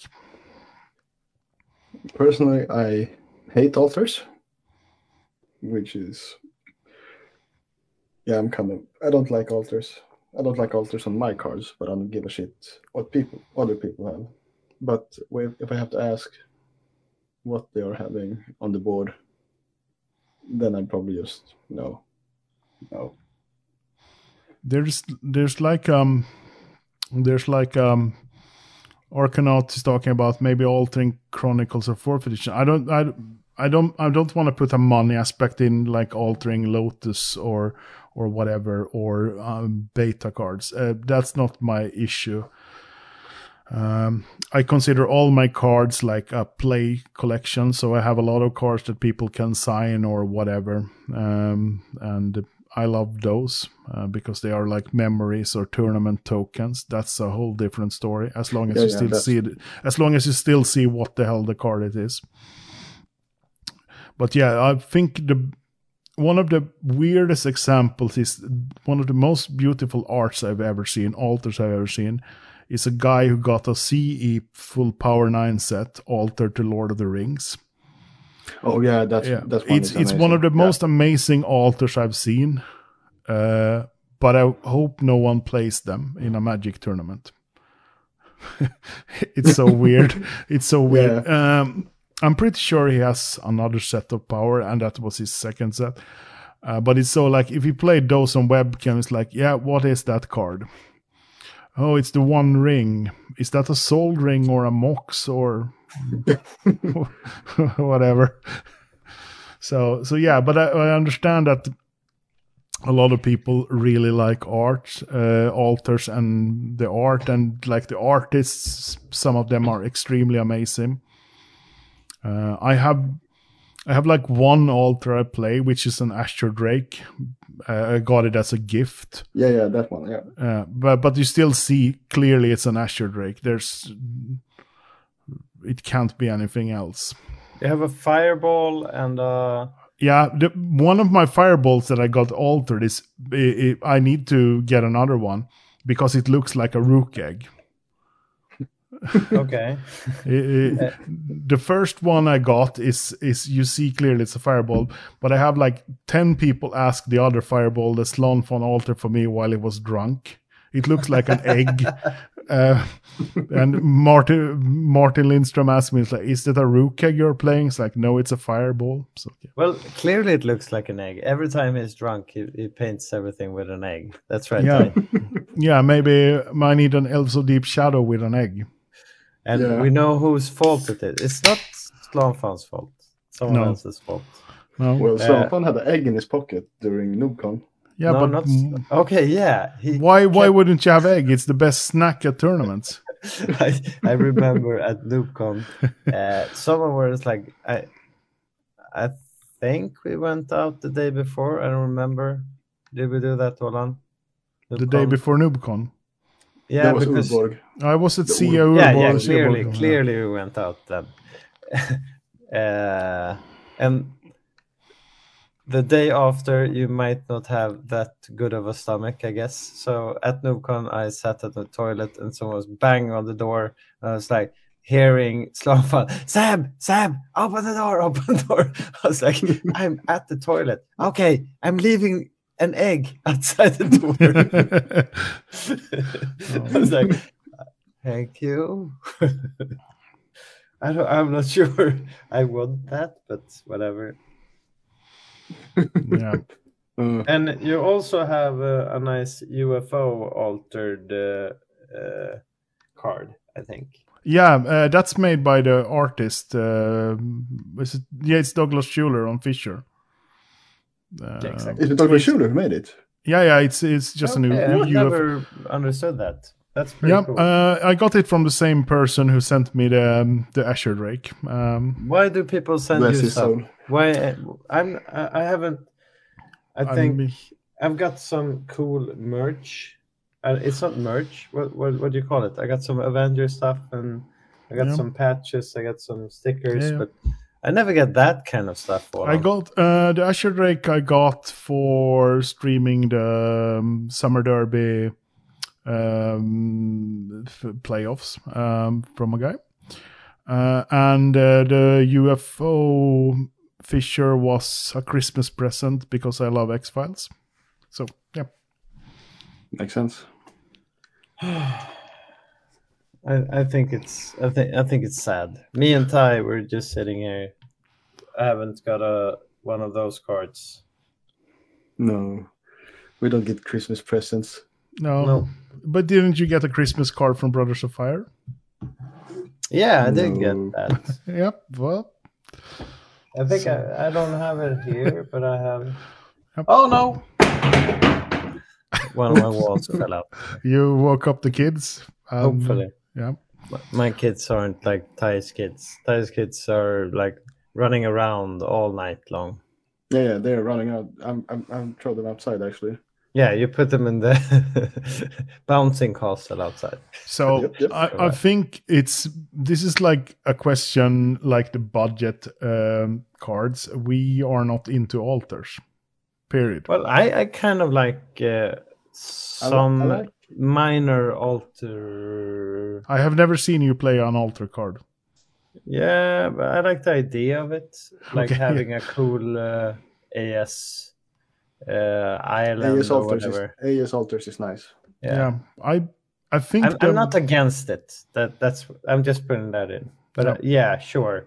I like signs and I like the minor things, but I don't like the complete redoings or whatever. like making a Lotus into a Star Wars ship.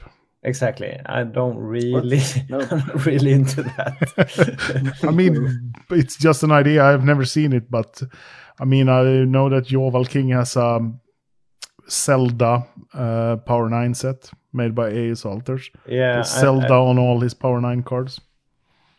Well, whatever makes his flute Whatever makes it make sound. Makes his flute toot, I think.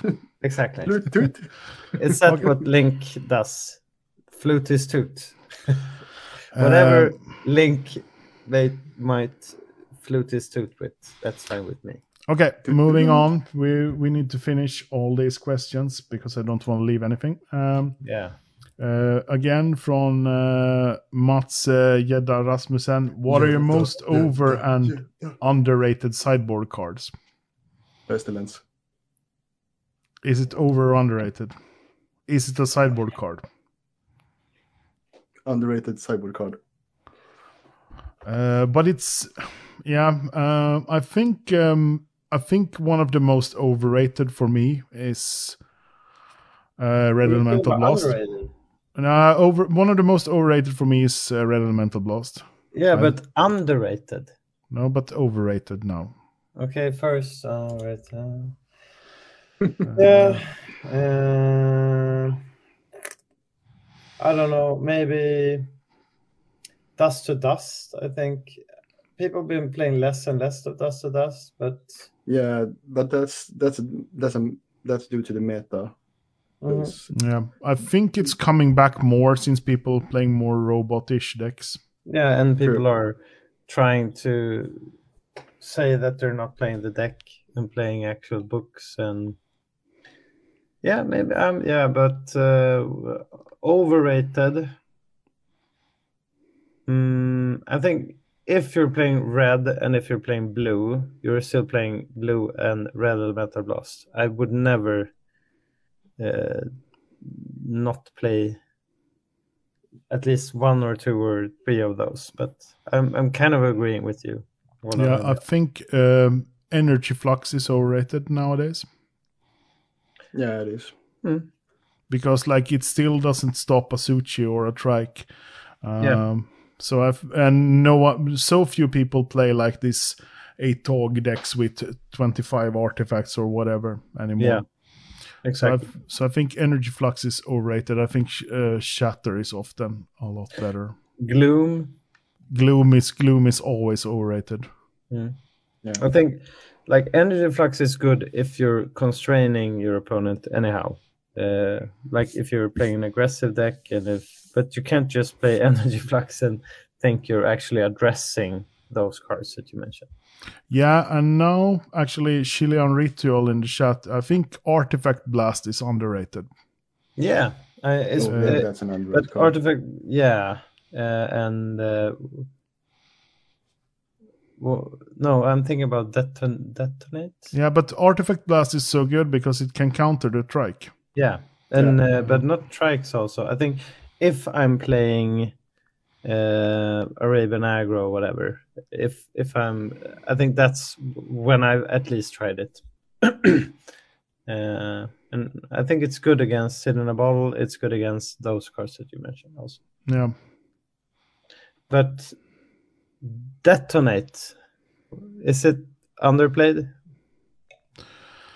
I don't know. Maybe. It's It's a sorcery, which Yeah. makes it so much worse. If it was an instant, I would really love that card. I And think I'd rather play Fisher on that slot. It can, if it could take care of Mishra's Factory, I guess, or whatever. yeah, and Yeah, then you can just play Fisher, which is Exactly. Probably better. Fisher. I think also they're talking about that Gloom is good most for COP, but I think COP Red is an overrated card. Yeah, that's also played or overrated.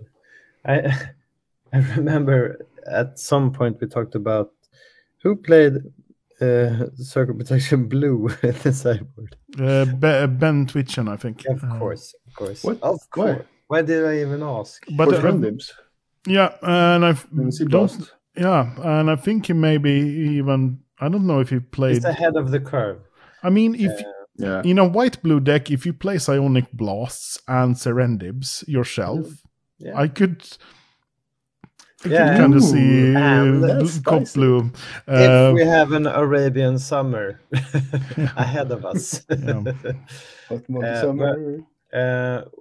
We're talking about underrated cards, and I actually think in the sideboard, as I mentioned earlier, I like Mace in the sideboard.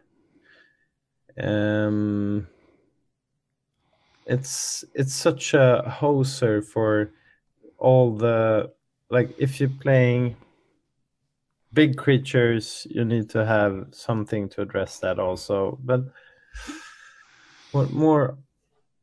I think also like with Gloom as overrated. I don't think it's overrated in mono black, as they Yeah, are no, talking about in chat, because then your alternatives are against white are so bad anyway. So there you have it. But if you play like a multicolor deck, I would never really play mono black, but if I would play Gloom, it had to be like in a deck with like Ankh and Wise, and then you would basically want to play the Gloom turn before anything else Yeah, for it to Yeah, work. that's true. Like a really aggressive ATOG deck, where they can't play like 2 white spells a turn after that. I'm thinking about underrated cards also in the sideboard more here. Yeah. Like Shatterstorm. Shatterstorm. That's a Yeah. perfect. That's like the new Energy Flux. That's a good call type. I mean, if you look at my old lists of Fantasy Zoo, I always played 3 Shatterstorms in the Fantasy Zoo lists. Yeah. Yeah, I've tasted it. And it from I've played a bunch of Shivan decks, and even though I've brewed some of them myself, it's, according to Orland, always trying to be mono. So all of those play at least 2 Shatterstorms in the sideboard instead of Energy Flux, even though I'm playing blue. I think that Armageddon. Like, its leaning is it's like it's more of an Geddon than Energy Flux is. I think, because it's like coming from above. You don't really expect it, and I've won so many. And even though it's a cyber card, you mentioned earlier, Olan, that having Amnesia in main is better because you're not able to address it. But still, in the sideboard, it's a red card. People might put in blue elemental blast, but so many games I've won because of it, especially if playing Atlantic or whatever, of course, with unrestricted workshops. But I think it it's a adds. hoster. I think it adds to like that's what we talked about, how to play around counters. It adds another must counter spell. Yeah. So if you play like heavy red, if you add those Shatterstorms, they become a must counter. Yeah, And then you exactly. can up the most counter against controlish decks where your bolts are not good. You can side out your It's bolts. kind of on curve also because Yep. if you're playing heavy red, you're playing Blood Moon, and next turn you're playing that. It's like, okay, I need to counter that, and then whatever. I also think that Atreyu 84 is onto something with Shivan as an underrated sideboard card. If you play red and you can play a Shivan, it's a good sideboard card. And if you expect your opponent to play Blood Moon, it's even a better sideboard card. Mm. So I think that's underrated. I've seen it in some decks, but I still think you can see more. Mountain Yeti is... Yeah, Mountain Yeti. I've never added it, but I think, why haven't I seen more of it? Is it because most of the white decks that are prevalent, what you call it, are also Prevalent. playing red? Are they playing red nowadays? Is it like the 12? Why aren't we seeing any Mountain Yetis? I think we only see it in like Flippy's sideboard. Their Flippy loves Mountain Yeti. But yeah, I think those are all under. I mean, as I said, Armageddon is an underrated sideboard card. Yes, It's a must count. Another of them, one of those must counter cards. And like, we're not even talking about like the transformational sideboards, because that's where it gets too complicated. Then I think also the transformational sideboard is overrated. Okay, This is another side note. If you're able to play, like, you're playing Demonic Tutor, that's another sideboard card, I guess. I kind of like Meekstone. Is it Meekstone? No, what's it called when you can't untap? Meekstone. Meekstone. Yeah. Meekstone is it's not an underplayed card, but I think it's interesting against, if you're playing Arabian cards, because it usually like Cyrano takes care of the threats that you want to keep tapped down. But I think Meekstone is kind of nice. I've used it a bunch of times. We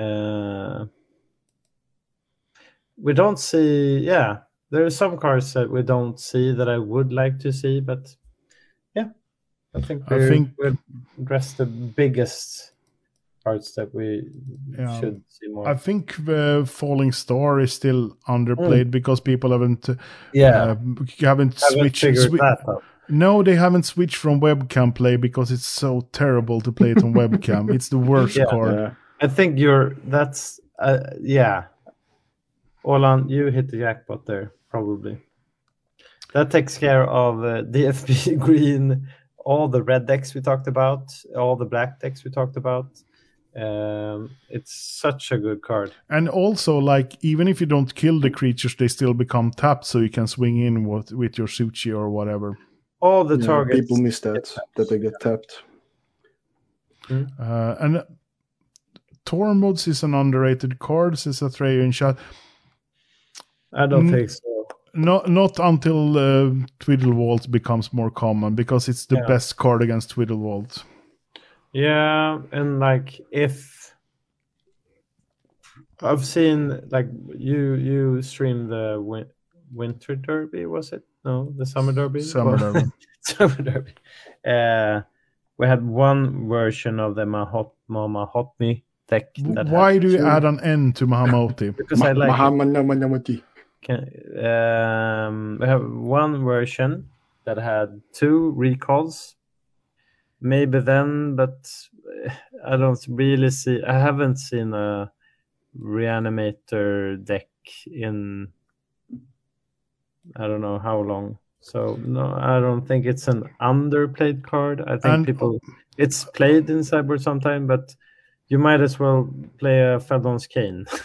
And also, like Atreus says, it's good against the deck. Tormod Script is not good against the deck. No, sadly not.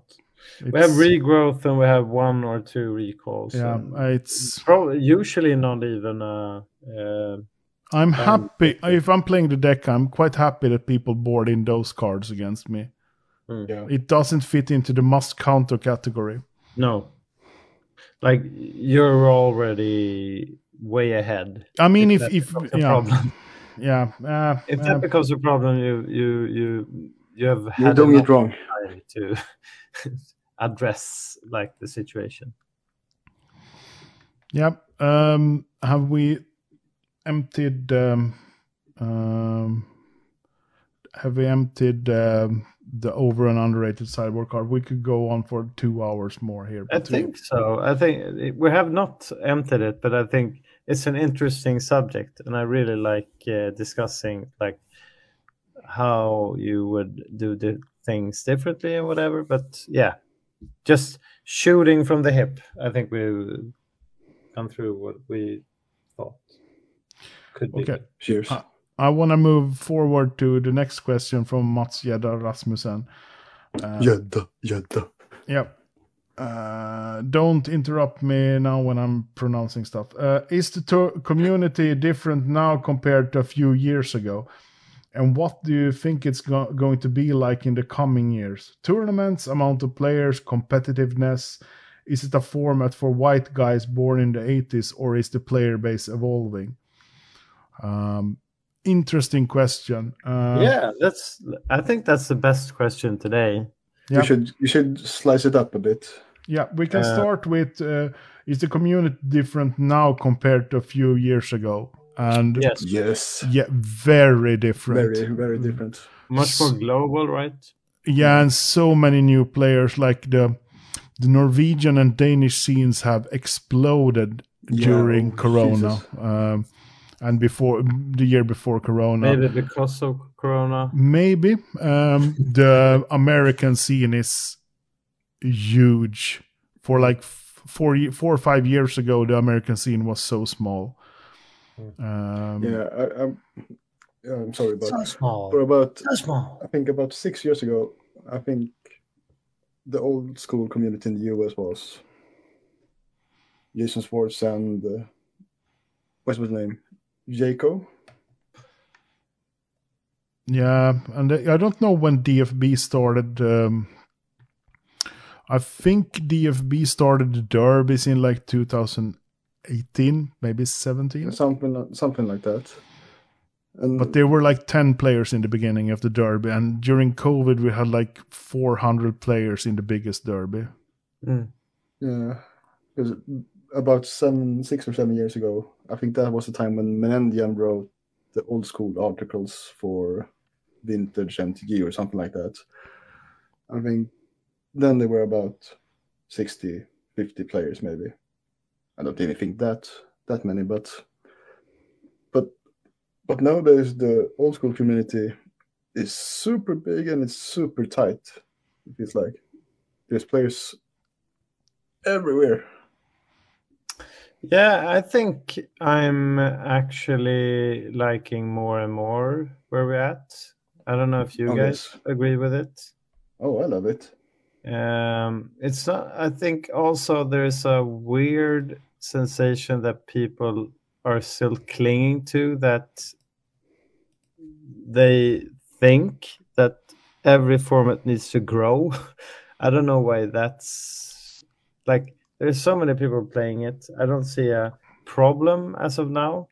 I don't know why people always think that there's a problem with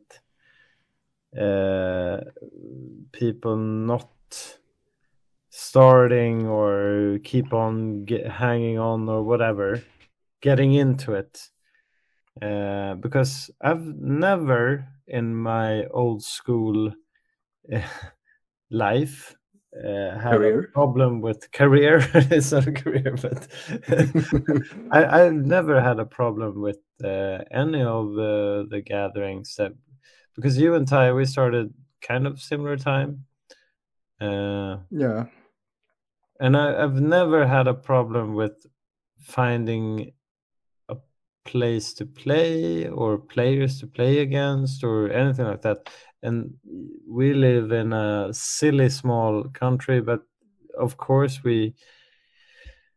it's Swedish, so it's a Swedish format that kind of it started here, but like It might have. Stockholm, Uppsala, there's so many players. Anyhow, we have local gatherings each Tuesday, and I think maybe we had more players a while back. I don't know, but I think when we have the tournaments now, like we have the Moose Cup that I actually won, we were more players than many like tournaments we've had before. So I don't know. I've never had a problem with like, oh, we're only 4 or 3 people here or whatever. No, I now we have a don't problem. really. Maybe I'm not understanding it, but I don't really see why we need to have more and more players starting to play. I'm meeting players every year that I haven't heard about before. I agree, but the thing with is that it's like is it a format for white guys born in the 80s? Yeah, Probably. Yeah, it is. yeah, probably it seems like. Yeah. Is but that a problem? I don't know. Depends on who you ask, I guess. Yeah. I think like if you would ask someone from the Amazon department that wants people to play more, and everyone in Wizards wants everyone to be from everywhere. Sure, I would love to play. We don't have that many women playing old school. I don't. The problem is that we can't like. What can we do? I don't know. Yeah. It's an expensive format. That's the first problem, I guess. And we were born in the 80s, and most of the people that started playing in the 80s, we were men, and we were, I don't know, many of them were white. Nerds. That we can't change that. So many of those who want to play is for nostalgia reasons, I guess. But everyone is welcome, of course. And I think I've never been in a more welcome community. So it's not like that we're trying to exclude anyone. I think the Magic in the 90s was so much worse in that sense. Yeah. Like then you were either you were part of the, so to say, spike crew, or you were like those lung stunk, or what the people were called in Stockholm, and everyone made jokes about them. So yeah, I think we're in a good place now, but it's coming more and more female players to old school. I met 2 new female players at WingCon, which I've never seen before. So it's slow, but it's getting more diverse in a way. But it's obviously more slow than Commander, EDH. Yeah. Like, everyone should play what the fuck they want to play. And I don't think we need to address anything. People can complain about it being expensive, and I can agree with that, but what can we do? It's like, this is the format. Everyone is welcome. I haven't seen a tournament. We had only one female player, I think, at NoobCon. I don't think she felt unwelcome in any way. We have some female players playing old school, of course, and we have. I don't even know if people care what color of the skin that people have playing old school. So, Well, there's old school I players don't in care. Singapore. Yeah, we have Singapore, we have whatever. Yeah. I don't care. So, hopefully no one cares what But- color of the skin they are playing against. If that's a problem, then we have a much bigger problem Yeah. than old school. But one thing about the community for, let's say, 5 years ago and today. About 5 years ago, nobody was traveling to play old school. Now we travel basically. Yeah. Poland is a good example. Travels to like every community and plays. The country or the person? The person. The person, The yeah. country. Just to be clear. Ireland. No, but the thing is, nowadays we travel more to play old school, and we always feel welcome wherever we go. Yeah. That's Like the people biggest- actually want you to come, right? Yeah, I've never felt that before. I think me, Olan, and you, we played a bunch of GPs and we traveled also before we started playing old school. But now people actually reach out to you and say like, "Oh, it would be nice for you to come to this and to play with us, hang out." So that's the nice thing about old school. But I think it's also in a way quite hard if you're not that person that actively seeks out, because like Yeah. we get invited because we do a lot of like pods and stuff No, like no, that. it's because I'm good looking. Yeah, well, whatever, you can Oh my. draw that card, but I can't do that. So, but yeah, the thing is like we get invited, people ask us to come to stuff. I think that if a random guy, say in France, Poland, starts to playing, he's not gonna get people inviting him to, oh, come and play to this tournament here. You have to go around and play tournaments or do some other stuff to get people to ask you to come. Yeah, you need to get the Well, foot in the door. And the I want to move it to this, like the tournaments in the coming years, because like most tournaments nowadays are full. And the new players are gonna have a hard time getting a spot at tournaments. Like Raging Bull was full before it was publicly announced this year, I think. Yeah. There's you have a small window of tournaments you can go. There's more and more invitational tournaments around the world in like a lot of countries. And as a new player, you're not gonna get into those tournaments. You have to know people, and it's hard to get known if you are not invited to those weird tournaments. Like I think the first invitational tournament that I know about is Chalice. But now in Europe, there's a lot of tournaments that are invitational only around several countries. Yeah, And, Chalice here. Yeah.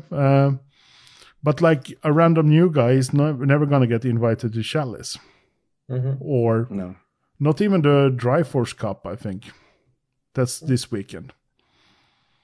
Yeah, true. So I think it's gonna be harder to get into tournaments. You're gonna have to travel to tournaments. I don't know. Next year, WinCon this year was totally 100% open. 110 players. I think they had place for 180 people. Okay. What happens if 500 want to go to WinCon, like the World Championship NoobCon days? Yeah. What's gonna happen then? Like a lot of people are gonna be left out because they are not on the, so to say, pre-invite list or what happens. So yeah, bigger player base brings it's good with more players, but it's also a problem in the tournament sense. You're have to gonna make a name for yourself online, and how many webcam tournaments are we gonna have if we don't have another pandemic? I think I agree with everything what you're saying, but I think there's such more of a plethora of tournaments that you can choose from. I think this was more of a problem a few years back, especially when MG announced like, we can't allow everyone coming into NoobCon anymore. And I think maybe that was like the starting thing that made people like you also, Olan, right? And I think Svante and a bunch of people like felt that, okay, I need to contribute to actually be able to be a part of this. I don't necessarily think that's a bad thing, but there's clearly a lot of old school like communities and people being there's somewhat a hierarchy, I think, like people, because but I don't think that's also for if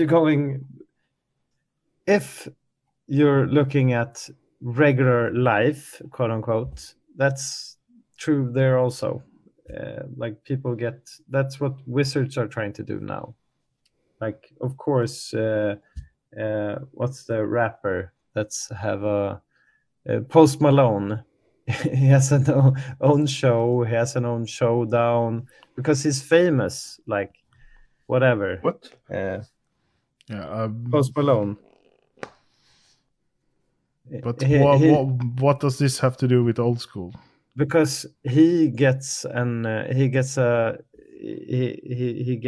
the back door. Everything he can get whatever he wants because he's famous. Oh, okay. So I'm not saying I'm famous. I'm not saying we are famous or anything like that. But of course, always knowing someone gets you into the club. But that's changed in the last couple of years. Because a couple of years ago, it was only NoobCon who had that. Because like all the other tournaments, you just said, I want to come. Yeah, sure. We are 15 players. We want more players. Yeah, just look at the Dutch community is a really good example. Yeah. They're like 140 players. They have one tournament basically each month. And most of those players don't even travel abroad. Yeah, and you're talking about real live tournaments? Yeah, yeah, of course. Not the online tournaments. No. Only live tournaments. They have so many tournaments and it's such a big player base that they don't have to travel. Yeah, they no, they don't. It's like they don't have to. Yeah. So they don't care about the big scene, so to speak. No, I still, like, in my heart, I feel like if you really want to play something, like going to some, if you're ahead of time, if you can probably reach out and get the spot. That's my true feeling about it, but I don't know. It's going to be really interesting the next year's LobsterCon, and see how fast the spots get for pre-modern and old school there. This ties together with also us abling to travel, of course, because everything is happening all at once. We had the real life tournaments, but what I'm saying is that it's interesting how everything like exploding. Now now internationally we're also able to go to tournaments. But I mean, for next year, I think it will be more of it will be exponentially, like, more people trying to play in tournaments abroad. It's gonna be, I don't know the English word, huggsexa for the spots about for tournaments, because, like, I don't know what's gonna happen when they announce all these tournaments I want to go to. Like, LobsterCon, Raging Bull, maybe Chalice, maybe NoobCon, if NoobCon is even gonna be a tournament next year, we never know. Yeah. And all this NoobCon Festival. yeah, it's like I have Are we no going to idea. have another Urborg? That was open, but will it be open if we Yeah, don't have NoobCon? it's so hard to see. Yeah. The planning for next year is going to be rough. I mean, then there's some tournaments where you're probably going to get a spot because they're probably not getting full. The Plague next year in Norway, it's going to 99% be a tournament next year in Drammen. This year it was me and Kalle from Sweden and Simon from Denmark.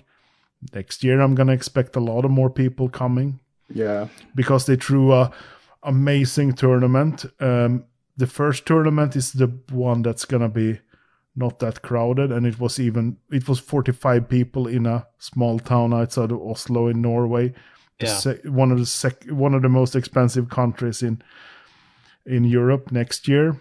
I'm expecting 80, 90 or something.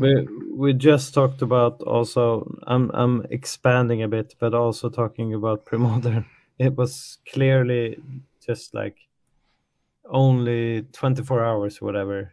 All the spots were taken. Like 8 hours. It was 8 full. or 6 hours it was full. Yeah. 188 people. Yeah.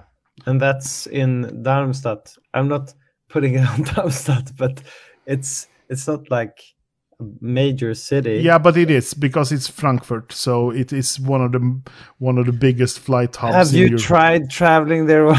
Yeah, I did because I actually did 5 minutes of Googling, so I knew how to get to Darmstadt. It took me way too long to get there.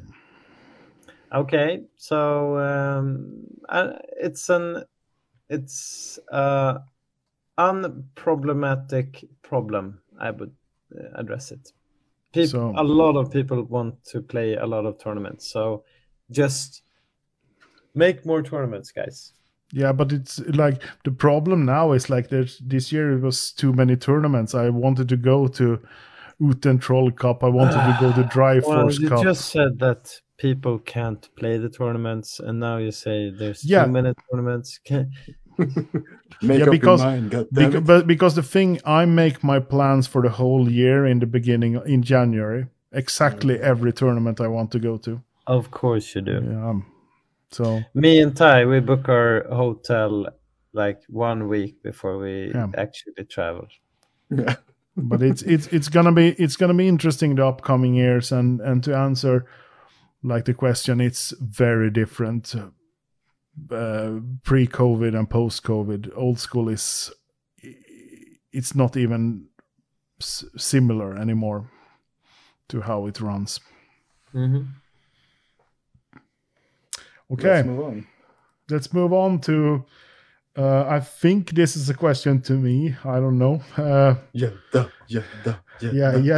Which black metal album from 93, 94 makes for the perfect soundtrack to a game of old school Magic? Bonus points if it rhymes with Tark medieval mimes. He refers to Satyricons Dark Medieval Times. I don't think it's even top 10, maybe, even from that era. The thing with black metal, it's not a great old school soundtrack. I don't think. But in 93, 94 was the golden age of black metal in Norway. There are 3 albums made in the Grieg Hall, which is a weird place to record black metal albums, by the legendary producer Pytten from Norway. He has produced so many insane black metal albums. But there are 3 albums that I think that every black metal guy should get from that era. Of course, Mayhem, De Mysteris, Dom Satanas. The pinnacle. Yeah. Moving on. No. And then Emperor in the Nightside Eclipse. Amazing album. You can see the deck player from Beast of the Bay, Queen Marman. He often wears Emperor t-shirts. He clearly knows his music. And then we have I don't agree with this guy in his political taste. Burzum or Count Grishnak, Greven. Vis lyset tar oss. Amazing album. Gädda. These 3 albums. They are better than Dark Medieval Times by Satyricon.